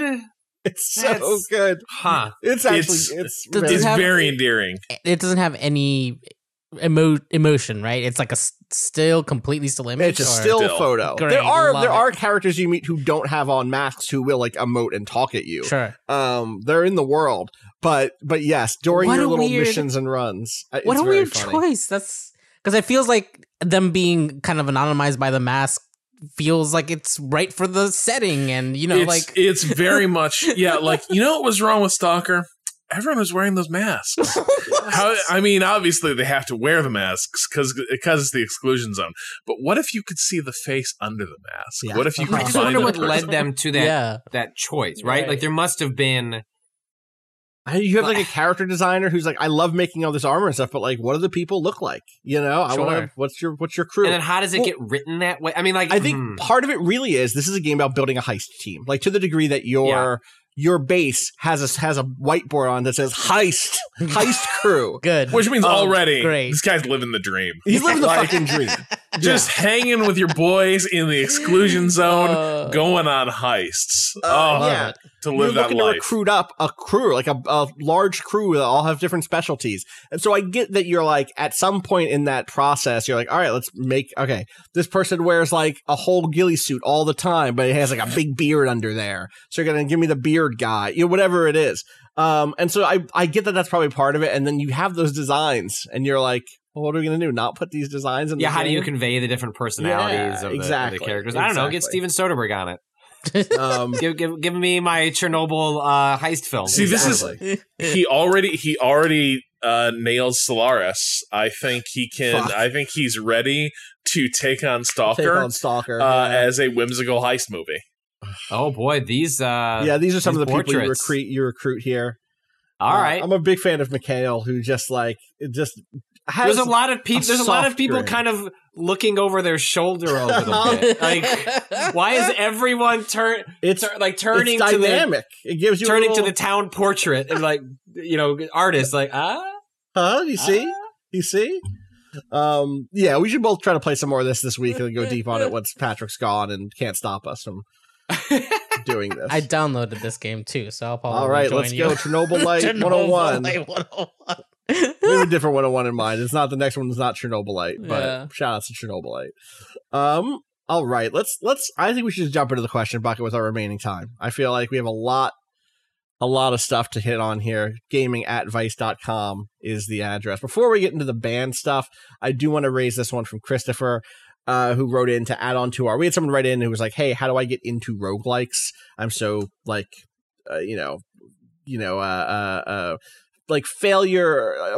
I feel bad when I die in video games. How do I not feel so bad when that happens? Do you have any tips? And I think we all got very like big picture philosophical, like level 2 on it. You know what I mean? Like we jumped to big answers instead of sticking in the realm of just like, hey, here's a very fundamental thing. And so Christopher writes, hello, Waypoint crew. I'm writing in response to the recent question bucket asker who could play roguelikes or Souls-likes because of their anxiety over losing progress. I don't know if it will help, but over the past few years, I have addressed this very thing in my own life. For me, the thing that helped me was to redefine what progress meant. A lot of times, progress for me doesn't have to be an actual end to a level or a challenge. Sometimes it can just mean knowledge. This probably seems esoteric, so let me give examples. I love challenging platformers, so it makes sense that I would eventually find myself getting into super difficult Super Mario World ROM hacks, called within the community Kaizo hacks. These games require extremely specific inputs from players to perform a series of tricks to achieve progress. A Kaizo level could take 30 to 45 seconds to play from beginning to end, but it will likely take multiple hours to grind out how to beat it. It can seem really frustrating to figure out a trick only to instantly die on the next trick and have to go back to the beginning. What I realized, though, is that each time I nailed that first trick, I got better and better at it. Eventually, I could hit two or three tricks in a row without really thinking about it. For me, earning this knowledge became progress. It was easy then to translate this into Dark Souls games. Yes, I may die on a boss multiple times, but each time I died, I learned a little bit more about what I needed to do to win, and that was enough. Additionally, this philosophy allowed me to finally get into a genre of games I always wanted to play, sim/strategy games. In these games, it's not unusual to spend 20 or 30 hours in one game, only to lose it all at the end game. In subsequent games, though, I find myself able to achieve the same points faster because I've learned more about game mechanics. This is also now progress to me. Anyway, sorry for the long letter. This is an important issue to me, and what I think affects more people than anyone realizes. I hope my answer can help some of them figure it all out. Yeah, I think like that's almost like a given for I think the way we think about this stuff, to the degree that we didn't even raise it during that conversation. But that's like that's the whole thing, right? You're making small progress all the time. I think a lot about how at the end of all of our bad Kerbal runs, when I was streaming Kerbal or doing Kerbal videos with Giant Bomb, Alex would stop and say like, okay, what did we learn? Every time a rocket blew up, what did we learn? And you can do that in these games, and because you almost always learn something. I mean, that was part of the whole reason. Like I streamed like the start of my journey with Spelunky to what I considered the end was like, right. I streamed every day. I didn't play it unless I was streaming, and the whole like idea behind that was like, I want you to see the arc play out in real time with me. And like Spelunky is a game in which you can do like, all right, what did we learn? And it's like, oh, I didn't realize this object had this interaction with this object. So even though we only made it to the first area of the jungle, well, we know that now, and we can add that to the list of things that we know about this game. And that is progress, even if it doesn't make, I haven't made it to the caves on that run. And like that is it's a different mode of thinking about a game, especially because so many video games are, for understandable reasons, I enjoy these part about games too, like they track it for you. Like, hey, even in a game in which progress is not necessarily linear in a standard fashion, we are going to categorize, we're going to find other ways to market for you so you get the feeling of progress. And I mean, they technically exist in a game like Spelunky where when you kill a new enemy, it gets added to your encyclopedia. But like that quickly is no longer, like at a certain point, that is not, you've killed that enemy before. It's not going to get added to the encyclopedia again. And actually what you're learning is the physics routines of an area and things like that. So it's just a different way of not progress in a video game. But I thought I didn't like that stuff until games like Dark Souls and Spelunky specifically turned it into like the type of game that actually, is now one of my favorites. But it required like a different mode of thinking to get there. Yeah. Next one here from Alex, still not in the music bucket stuff yet. This is the gifts bucket. Dear Waypoint crew, the recent question bucket discussion between Nespresso and Kato's inability to lie to family about bad gifts has brought back a memory that I wanted to share with y'all. November, circa 1998. Sometime around Thanksgiving, my family were spending some time with my grandma, and she asked my siblings and I, a 14-year-old, what we wanted for Christmas. American Doll clothes for my sister, a basketball goal for my brother, and having just seen a TV ad for it during the break of what I assumed was a 13 Days of 007 marathon, I jokingly said that I wanted a Tickle Me Elmo. We all had a good laugh, and then I gave my real wish, Ocarina of Time on the Nintendo 64. I moved on. Joke forgotten. Fast forward to Christmas morning, and my whole family, aunts, uncles, cousins, everybody is in my grandmother's living room opening presents one at a time. The expectation being that we would show the gift to everyone and thank the gift giver before moving on to the next person. The American Girl clothes and the basketball goal were there among the piles of discarded wrapping paper. My turn comes up. My whole family is watching. I'm practically vibrating in excitement, knowing I'm moments away from retrieving the Master Sword and saving Hyrule. I said, wait a minute. I know what N64 game boxes look like, and even the wrapping paper. This gift is decidedly not N64 game size. So, it's pretty hard to fake excitement about a talking stuffed animal for 4-year-olds when you've been talking video games with your cool cousin all morning. I ended up having to apologize to my grandma for blurting out "What the hell is this?" in front of everyone. I kept that Tickle Me Elmo on my shelf for years as a reminder to either specifically ask for the things I wanted in life or to keep my mouth shut. Thanks for listening. Oh, that's what you get. Wow. Should have made a joke. Oh, my mom, when I think it was Mortal Kombat 1. Mortal Kombat 1 came out for Super Nintendo, and you know we were very into Mortal Kombat, and we'd pre-ordered it at Funko Land. We'd done the whole thing. Came home from school, and we're just like, you know, my mom had told me like, "I will go and pick up the pre-order. It'll be here when you get home. Have your friends come over." Like, and we got home, and we're like, "Okay, where is it?" And she's like, "It's sold out. Like, something got goofed up with the pre-order. Like, I don't know. I'm really sorry." And just crushed. I mean, just destroyed. And she let it linger for like a long minute. And she's like, you know, "Could you get me something out of the cabinet?" And yeah, open the cabinet. There's the fucking thing. Yeah, nailed it. I was like, "Oh, got him. I love you, Mom. That rules. I'm going to do that to my kids constantly. That's great." That's very good. That was a good joke. All right. I think it's time to jump into the. Whoa, good. Okay. Oh wow! Look who's mastered the recorder between this episode and last. There we go. There we go. Can I? Hell Let Loose. That's the game called, right? Can I play an instrument? Can I be like? You can join the military band. Absolutely. Yeah. I think if you get on squad comms, people will love if you're just like tootling away. I will say it would be funny. Yeah, it would be very fun. I see you have been doing the New York Times crossword puzzle. It would be funny to roll through like up to the front with local voice comms on, blaring "Careless Whisper." That would be incredible. Just hearing it coming over the hill. What's that noise? Oh, that's Baker Squad's tune. They're here. Oh shit! Baker Street begins to play. Actually, oh shit! Baker's coming. All right, that's Baker's music. We've got approximately 1 billion people wrote in about this from various perspectives. All right, we have more people who wrote in and said, "Hey, I wasn't allowed to play this, and my teacher said my face was weird." And then years later, they found out that I had extra bones in my face that I had to get surgically removed. Said one person. What? All right. So we got like, yeah, okay. We had one person write in and say, I'm just going to summarize the kind of these ones. This was from Flint. Flint said basically, in 4th grade, I chose trumpet. Okay, actually, I should set up Flint's. Flint grew up with a toy xylophone with hollow metal tubes, and they discovered that they could get the tubes to make the sounds with their mouth instead of the mallet. And so it was basically each one was a trumpet that they could play that had one note. And so when they got to band, they were ready. And instead of doing the thing where you were disallowed from joining a thing, their elementary school band and middle school band were just wildly unbalanced. So you would just have a bunch of trumpeters. That rules. And the teachers would just say, "Play quieter," to get different degrees out of the different instruments. Yeah. Like, okay, you just have to play quiet.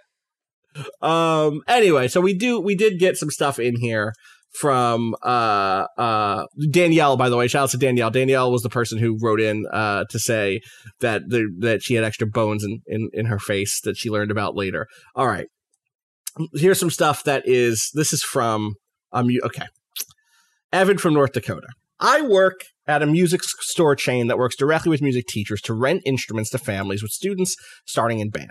A lot of time, the band directors are very busy, so we are often brought in to set up instrument testing stations. I could go through how much of a nightmare it was trying to do these during COVID. We're in the Midwest, where most of our schools just tried to soldier through the whole thing. But I can tell you how we help band directors decide who gets to play what and why.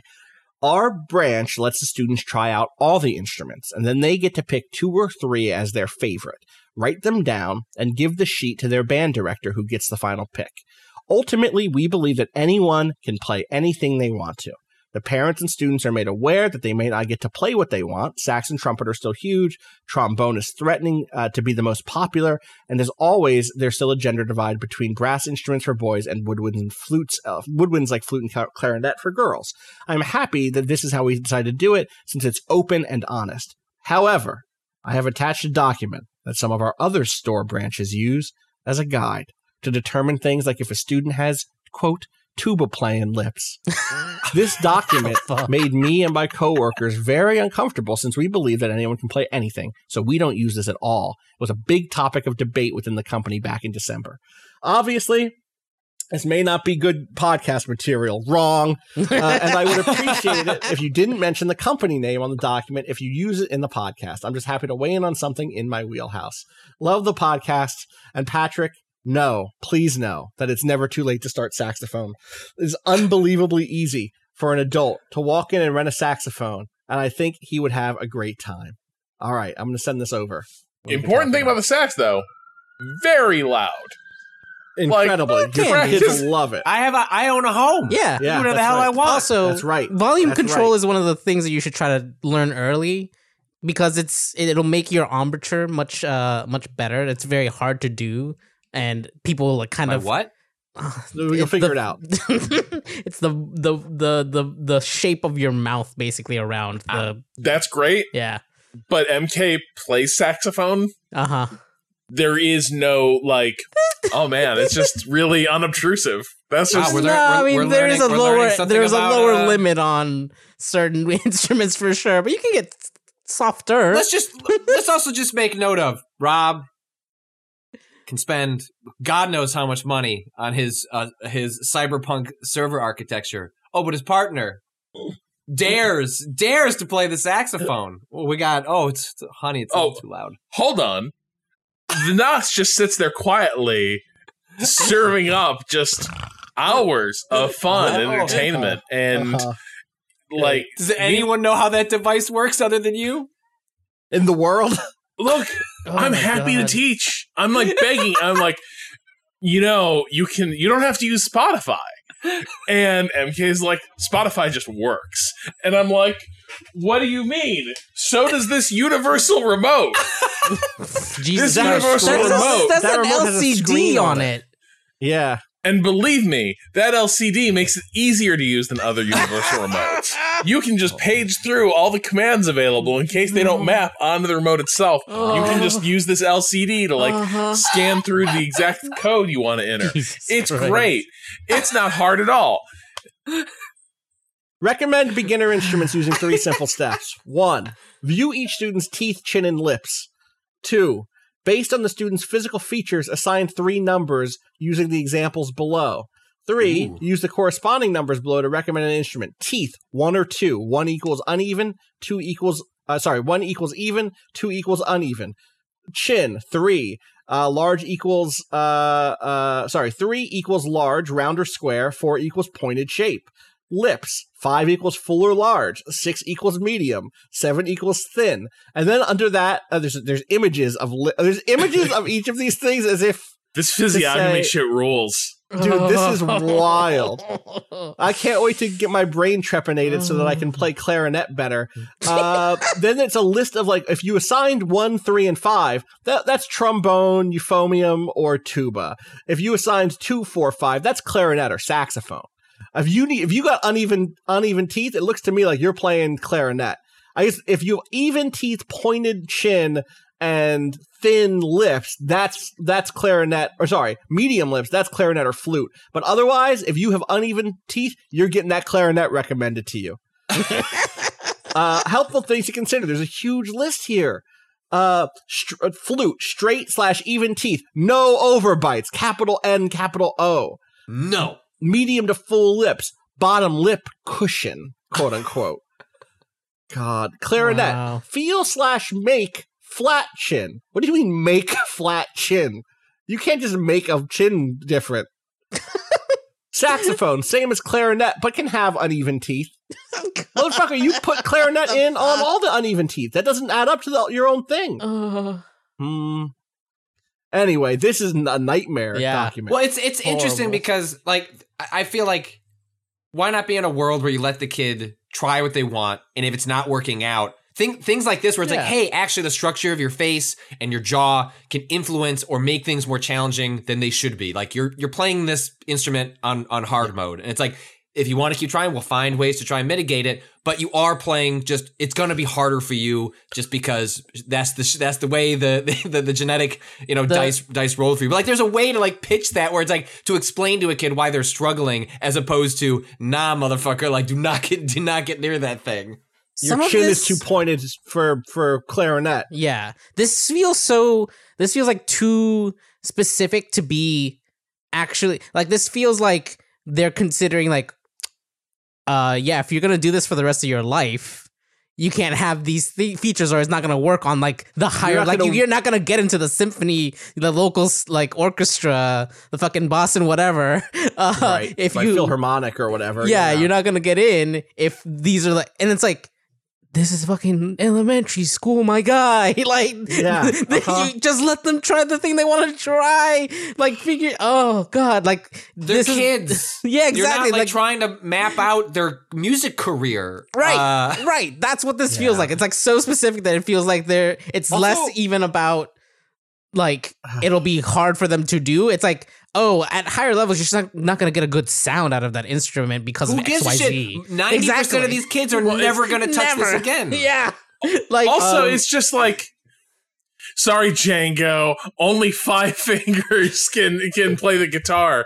It's like God. People will, I guarantee you, what's going to be the controlling factor in someone's like eventual like achievement in an instrument, probably not like their chin pointiness. Like, someone will figure out, like, I'll learn how to accommodate this and make the sound good. Right. One of my favorite ones on this list is for trumpet. Check 3 fingers of right hand for dexterity. And it's like, all right, the knife comes out. It's time to do the knife game. We got to see. Can you hold still? Can you move them? What's going on? Thank you for writing in and sharing us this terrible document. God. Congrats on having the only ethical music store here, because you just tell people, let them play their fucking instruments, you know? Yeah, that system sounded great. God. Sorry, I have too many things. Oh, here we go. A band director's thoughts on instrument try-ons. This is from Paul. Please, Paul. Let's see what we got here from Paul. Love the pod. After hearing episode 413 and 414 of Waypoint Radio, I wanted to write in and offer some perspective from a former middle school band director and a current music education graduate student about instrument try-ons and recruitment for band. Band and its role in instrumental musical education is a research interest of mine, so I apologize in advance for the length of the email.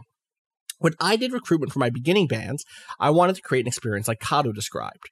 Kato, can you remind us what your experience was like? It was essentially like everyone tried every like mouthpiece to see what it felt like. Gotcha. And he did like the teacher described what they would be doing. Like, for example, percussion is like, yeah, obviously you're hitting the big drum, but you're also gonna have to learn how to play marimbas, right?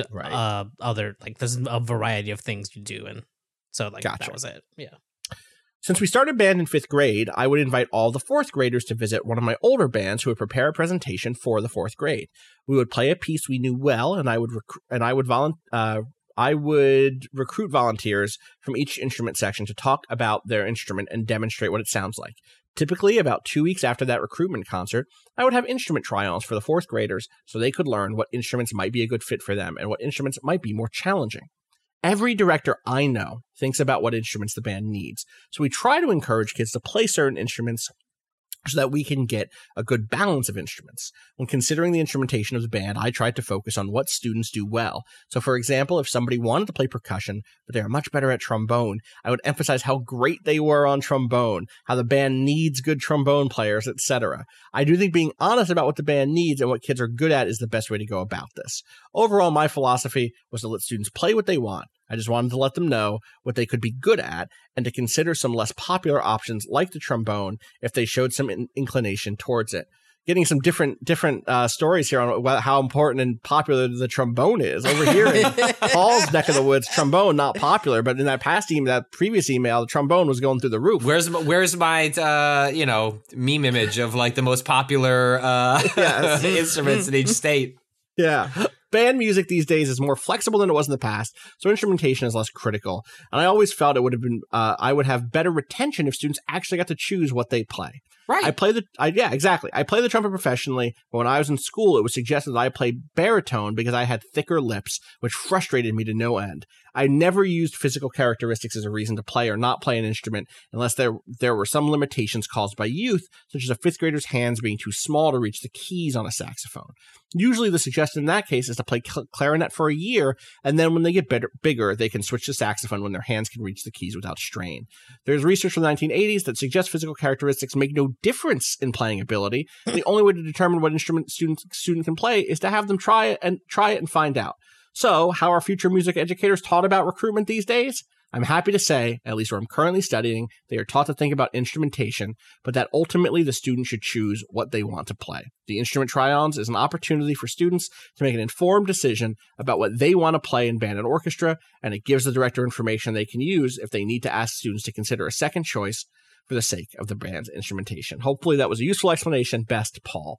I also like things are in a better place. Yeah, I also liked the ranking one that was before that was like, hey, pick 3 that you want to play. Yeah. And then at least you even if it's your third, it's the third one you picked, right? Yeah. Like you've expressed some agency over the process, even if like ultimately what they end up doing is like looking at all the numbers and being like, all right, how do we game this to like get it to where we want? Like quite literally, like a huge part of the reason I reacted so negatively was because of the way the information was like given to me. Like there are like you could still achieve the same result of like, we think maybe this person will have a better time with this, but the result was I just didn't play music because fuck you. And so I like hearing things like that where it's, they find a way to kind of nudge people in other directions in ways that make it feel like the person themselves is empowered to do so. Because yeah, I mean, that is like the irritation that stemmed out of me. And it sounds like it's also the thing that has stemmed out of a lot of people of a similar age, was like just being told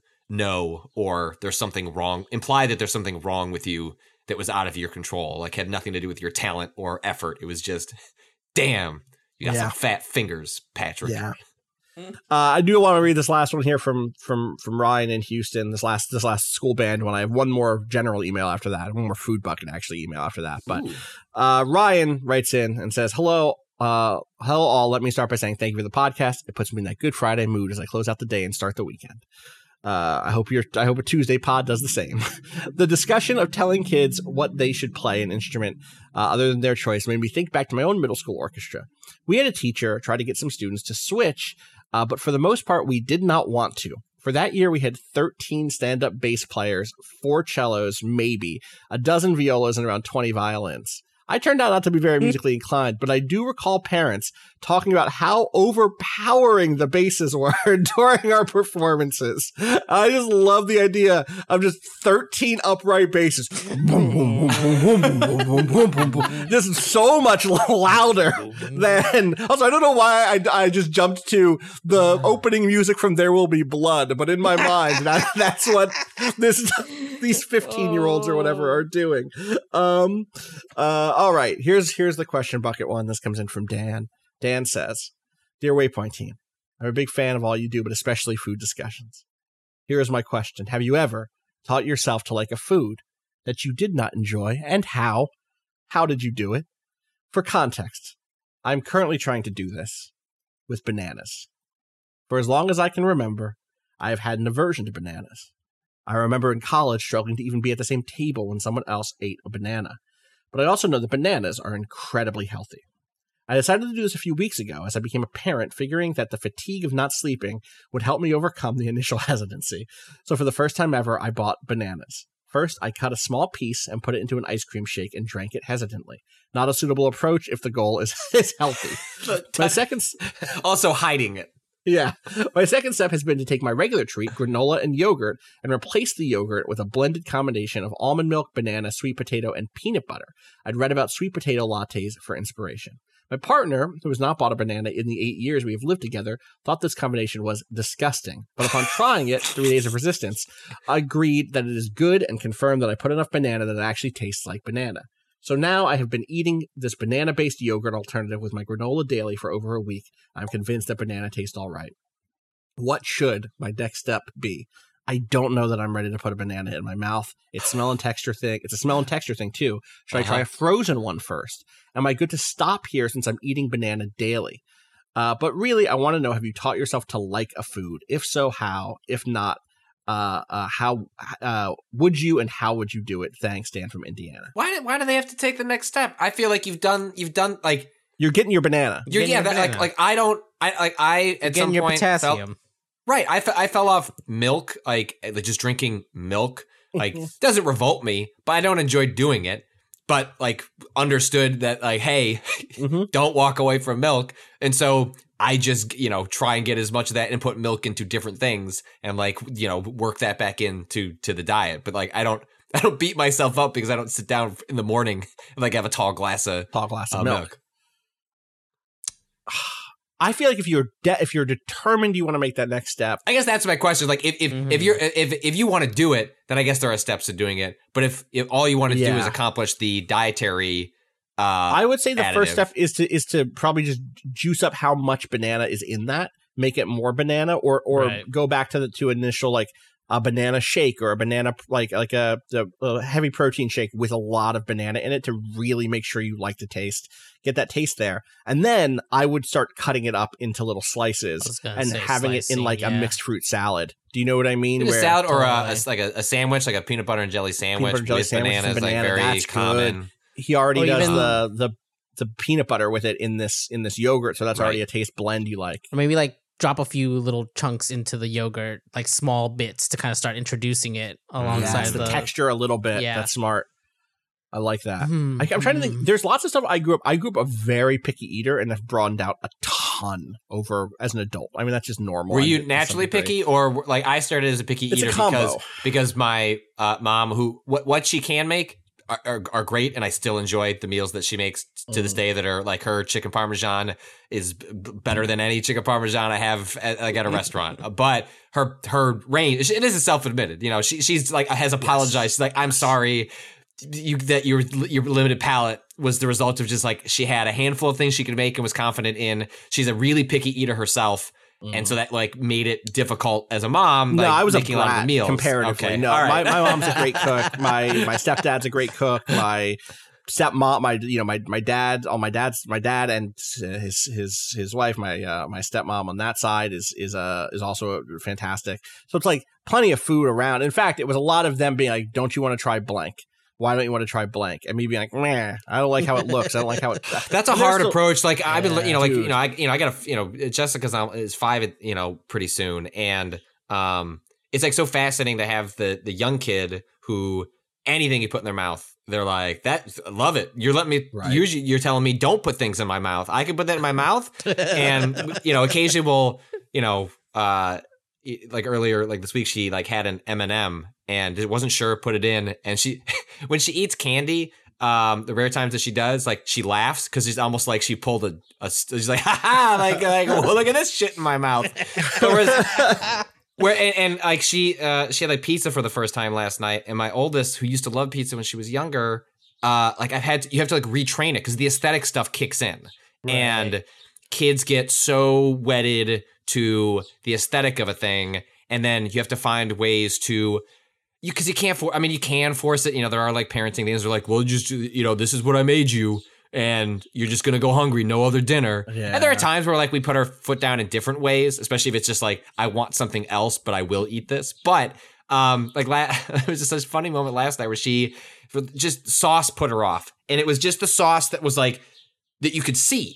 She was totally fine with the sauce as part of the pizza, but it was like a piece of the pizza where the sauce kind of came out the end. And like last night, she said, "Can you cut it off?" And I was like, "Yeah, sure, whatever. As long as you eat the pizza, I'm fine."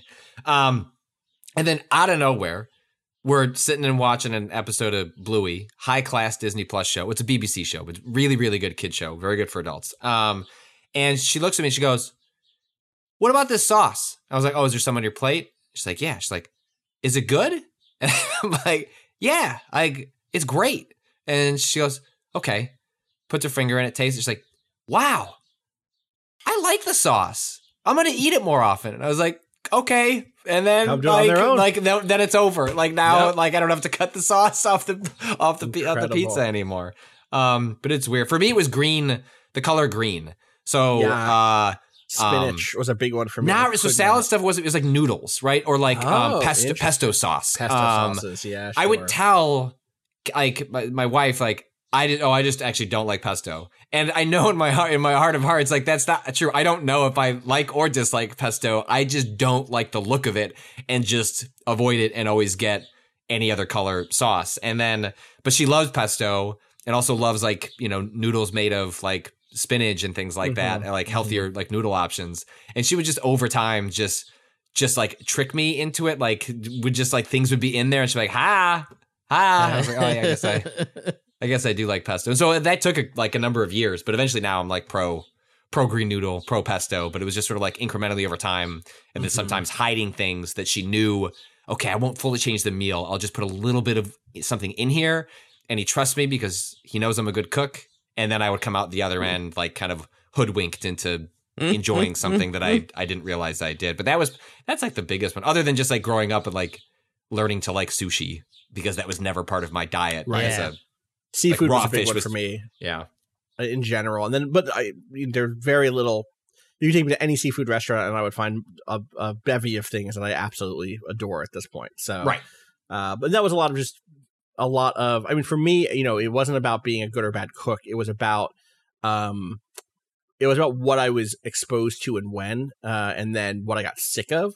I had like a period as a teenager where I was like, I don't want to eat pasta. Like I ate so much pasta when like I was young, just like, spaghetti, various forms of pasta dishes 3 or 4 times a week, like that was like for some period there, it was like constant. And I just like got so sick of it that I stopped. I like really disliked it. It was like an and like when I say pasta dishes, what I'm talking about is like pasta and red sauce. Do you know what I mean? And red sauce or whatever. I was like, I don't want to have it. Like it's overwhelming to me. I just don't. And then I stopped for like 4 or 5 years basically, and then came back to it. And of course, I'm back on board pasta now and have been for 16 years, but like, well, and there's also like, there's so many meals that are just, when you're growing up, are just utility. Parents just need to serve this up. And like, that was where pasta got sent in a lot of times for me, where it's like, look, we got time to boil water, heat up some Prego, and just dump that shit on this pasta. That's dinner. If you don't like it, tough.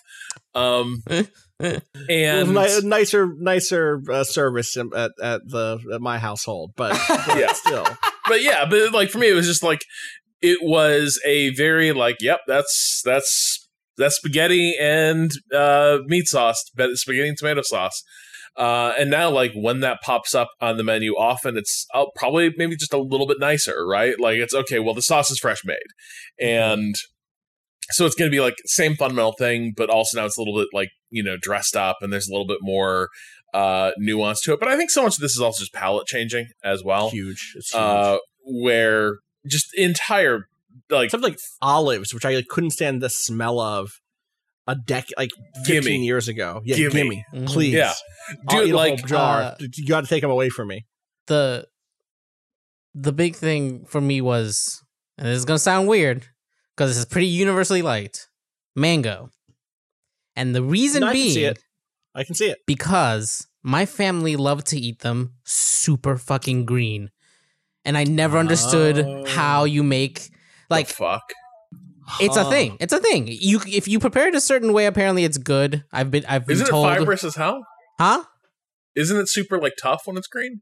Yeah, it's much tougher. It's not as soft, and it's it's a little more. It's very tart, and like I just never liked it. And my whole family was like all about that green mango.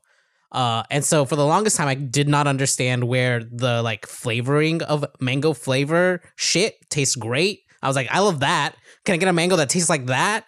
And it was never in our household when I was a kid. So I was like, I just don't like real mango, I guess. And I never tried a mango until like not that long ago, like 4 years ago. I was like, oh wait, this is a ripe mango? This is fucking delicious. I understand now why people are like, mango's great. It's sweet. Oh, Mango's actually sweet. Yeah. Amazing. this So is I the would thing, say like, just also check back in on, especially on those childhood ones. You know, just like try it. Every like other year or so, I get a little goat cheese. It's just like put it on something. Yeah, give it a shot. Just give it a shot, just in case. You know, cheeses in general, I think, is a big one as you grow older in terms of just trying new cheeses and being like, yeah, this is all real good. right? Like, I don't have to just And, like, be the like beers. 4 cheeses I like. Beers, yeah. I think alcohol in general is a big Also, one. also Yeah. moving, right? Like the biggest thing Yeah. that happened to the like getting into like fish and other things. Like I moved to San Francisco. Like I left the Midwest. I Right. left all the same like friends I'd had my entire life, my family that I was always around. Like I built a new life out there and with brand new people with totally different cultural. Someone says, hey, do you habits. want to go get curry? If you've never had curry before, you don't want to be like, no. Yeah, right. So you say yes. And you just kind of embrace it, right? It's just Yeah. like, okay, I'll go find out if I, like or dislike this thing. And like that was like, so yeah, moving to San Francisco at 22 was like the biggest possible pivot point in that was just being surrounded by different things. Well, I think something else that changed too is I remember when it was like seafood night when I was growing up, the fish always smelled fishy. And that is not a good sign. Like generally, like if it smells too much like fish, that's actually like it's a little past its prime. Not necessarily a deal breaker, but if it's really intense, that is probably not the freshest fish in the world. That is just how seafood tasted, like smelled when I was growing up. Like when you got it from the supermarket in Indiana, like that's just kind of how it was. When I go back now, it is kind of striking the degree to which the quality of the stuff you find at supermarkets is also just increased in the last like 15, 20 years. Like it seems like they're aiming a little higher. And so in part, I think because everyone has been trained by shit like cooking shows and such, or food blogs to like know what to look for and expect, and supermarkets aim for that. But it was much more bare bones, I think, when my dad was out like shopping at Jewel Osco, in the 80s and 90s, where it was just like, look, you want some perch? Here's some perch. It's reasonably fresh. Your family will love it. Put a lot of tartar sauce and lemon on it. They won't even notice anything's wrong. And now it's kind of like, oh, you want to make sushi at home? You can just run down there and you can do that. The last thing I'll say too, you know who gave some terrible food advice? The Ninja Turtles. No, pizza's good. I'm not calling them out on that. But the whole like anchovies are amazing. Anchovies, yeah. Like get behind the anchovy, and if you're scared of the anchovy, just give I'm it gonna tell you, I'm check still in. a little scared of the anchovy. I'm not there yet. no. I would like to have my mind open to the anchovy. My father loves anchovies, and there's like here's a difference in like when I talk about my time as a like broke student, and like honestly that continued for well into my 20s.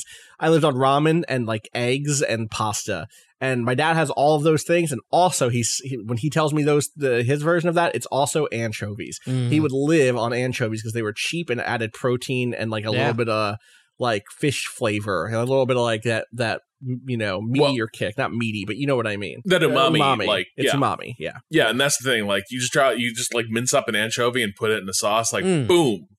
Sorry, like a mural here. Pow! Yeah. Flavor. Chef Rob is here, everybody. And I should try it. I should try it. I love Caesar dressing is my favorite salad dressing. Yeah. So Yeah. like I'm like, I'm already, even though I say I'm like you, Austin, like like that has been a bridge too far my entire life. I'm actively almost on a daily basis What if we anchovies. become anchovy boys? What if we try it? Okay, mark that. All right. Next live stream, live we're yeah. gonna. I'll just be standing there, like holding it in my hand, like, come on out.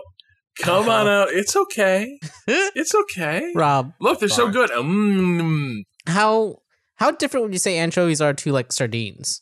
Are they basically the same thing? I always kind of assumed they were very similar. They're real similar. Okay. I would say the anchovy is like more concentrated, and I think that's usually about what they like. A lot of times when you're buying like anchovy fillets, they're being like intensely seasoned and and salted. I'm now thinking my storage. dad might have been sardines and not anchovies. I can't remember which small canned fish. Because I love sardines, and I would like college. The thing was get the sardines that were like sitting in the tomato sauce, and then you basically just open that and pour that over a rice dish, and you mix in the sauce into the rice, and it was fucking delicious. That was dinner, baby. I don't know what my fucking problem is because it's fish. I eat bigger fish. Yeah. You don't even have to worry about the bones. Maybe in you're this just one. too much of an apex predator for little sardines. I don't eat the bones. See, you just made it worse, Kato. They're soft. They're kind of. They're not spiny, See? right? They're The bones are so small you don't even notice. Yeah. That's what I'm saying. Is you don't have to worry. You can just down the whole thing. It sounds like you've made Austin worry. I'm sorry. You got me off the train. I was so close. I was so ready. And then you were like, you don't even worry about the bones. Don't even worry about it. Yeah, there's a dog in that yard, but it don't bite. Like, all right. Often. I don't, well, good episode. That's a podcast, I think. Thank you for joining us. We'll be back later this week. We had some streams happening this week also. Patrick's going to be out. Patrick's going to be out on vacation, which is exciting. Yeah. Before, let me just close the loop because I won't remember it in 2 weeks when I'm back. But I finished Death's Door over the weekend.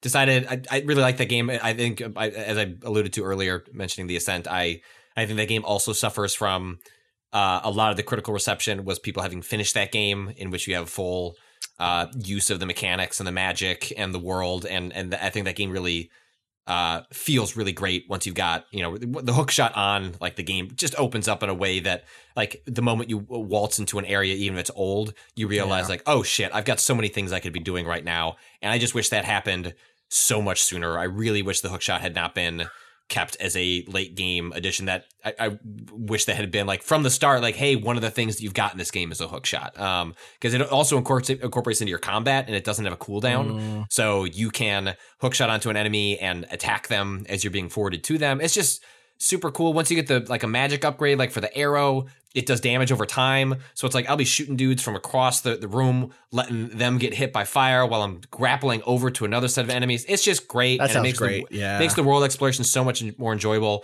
And so I really recommend it if you're kind of like me and Austin, where you were sort of, I don't know, like felt bad that you didn't like it more. I really do think it opens up in that second half. I ended up not doing. There's a whole end game after the ending to get a secret ending that requires an enormous amount of busy work. I looked into what it was, and it was like, hey, do you want to collect all the life seeds in the game? I was like, not really. So I just didn't do it, and I just looked up the ending, which I don't want to say too much about, but if you end up not wanting to do the busy work, even explaining why it's cool would be a sort of a spoiler. An article explaining why it's cool? Probably. I'm sure if you one of the first Google results for like anything you look up for is like Death's Door ending explained, and there'll be a video.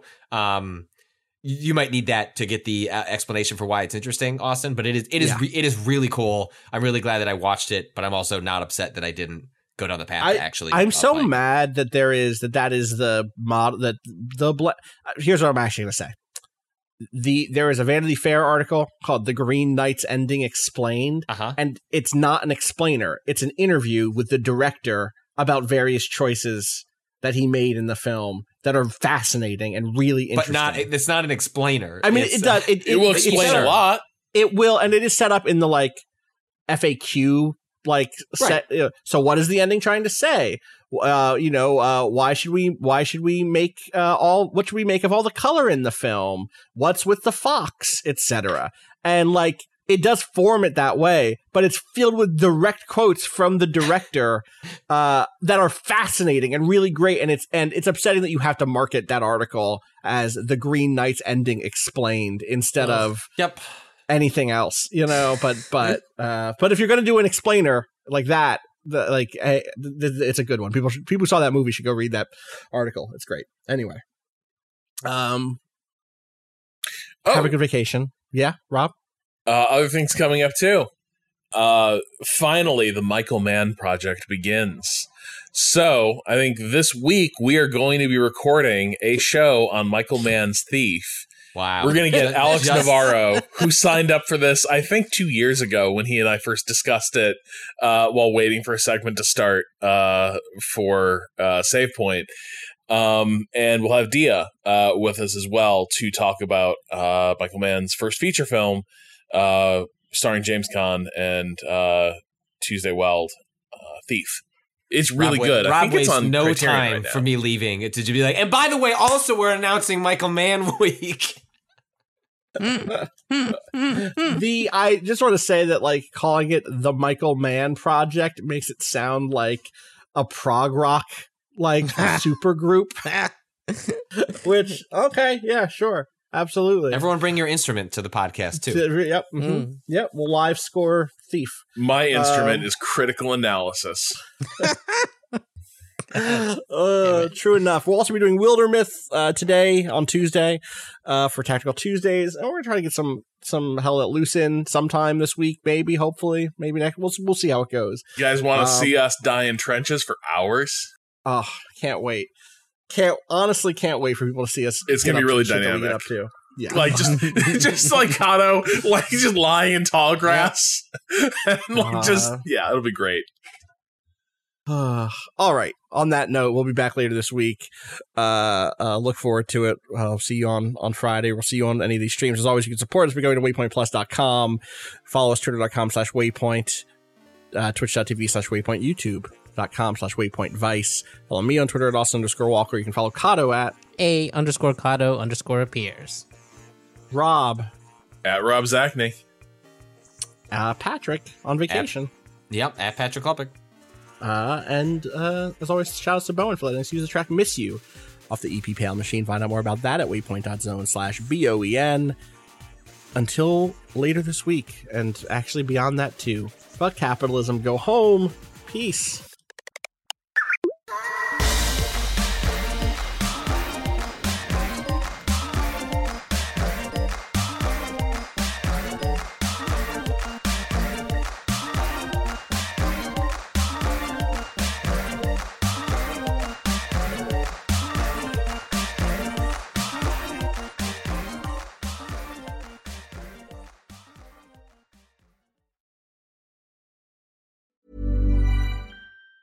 Mom deserves the best, and there's no better place to shop for Mother's Day than Whole Foods Market. They're your destination for unbeatable savings, from premium gifts to show-stopping flowers and irresistible desserts. Start by saving 33% with Prime on all body care and candles. Then get a 15-stem bunch of tulips for just $9.99 each with Prime. Round out Mom's menu with festive rosé, irresistible berry chantilly cake, and more special treats. Come celebrate Mother's Day at Whole Foods Market.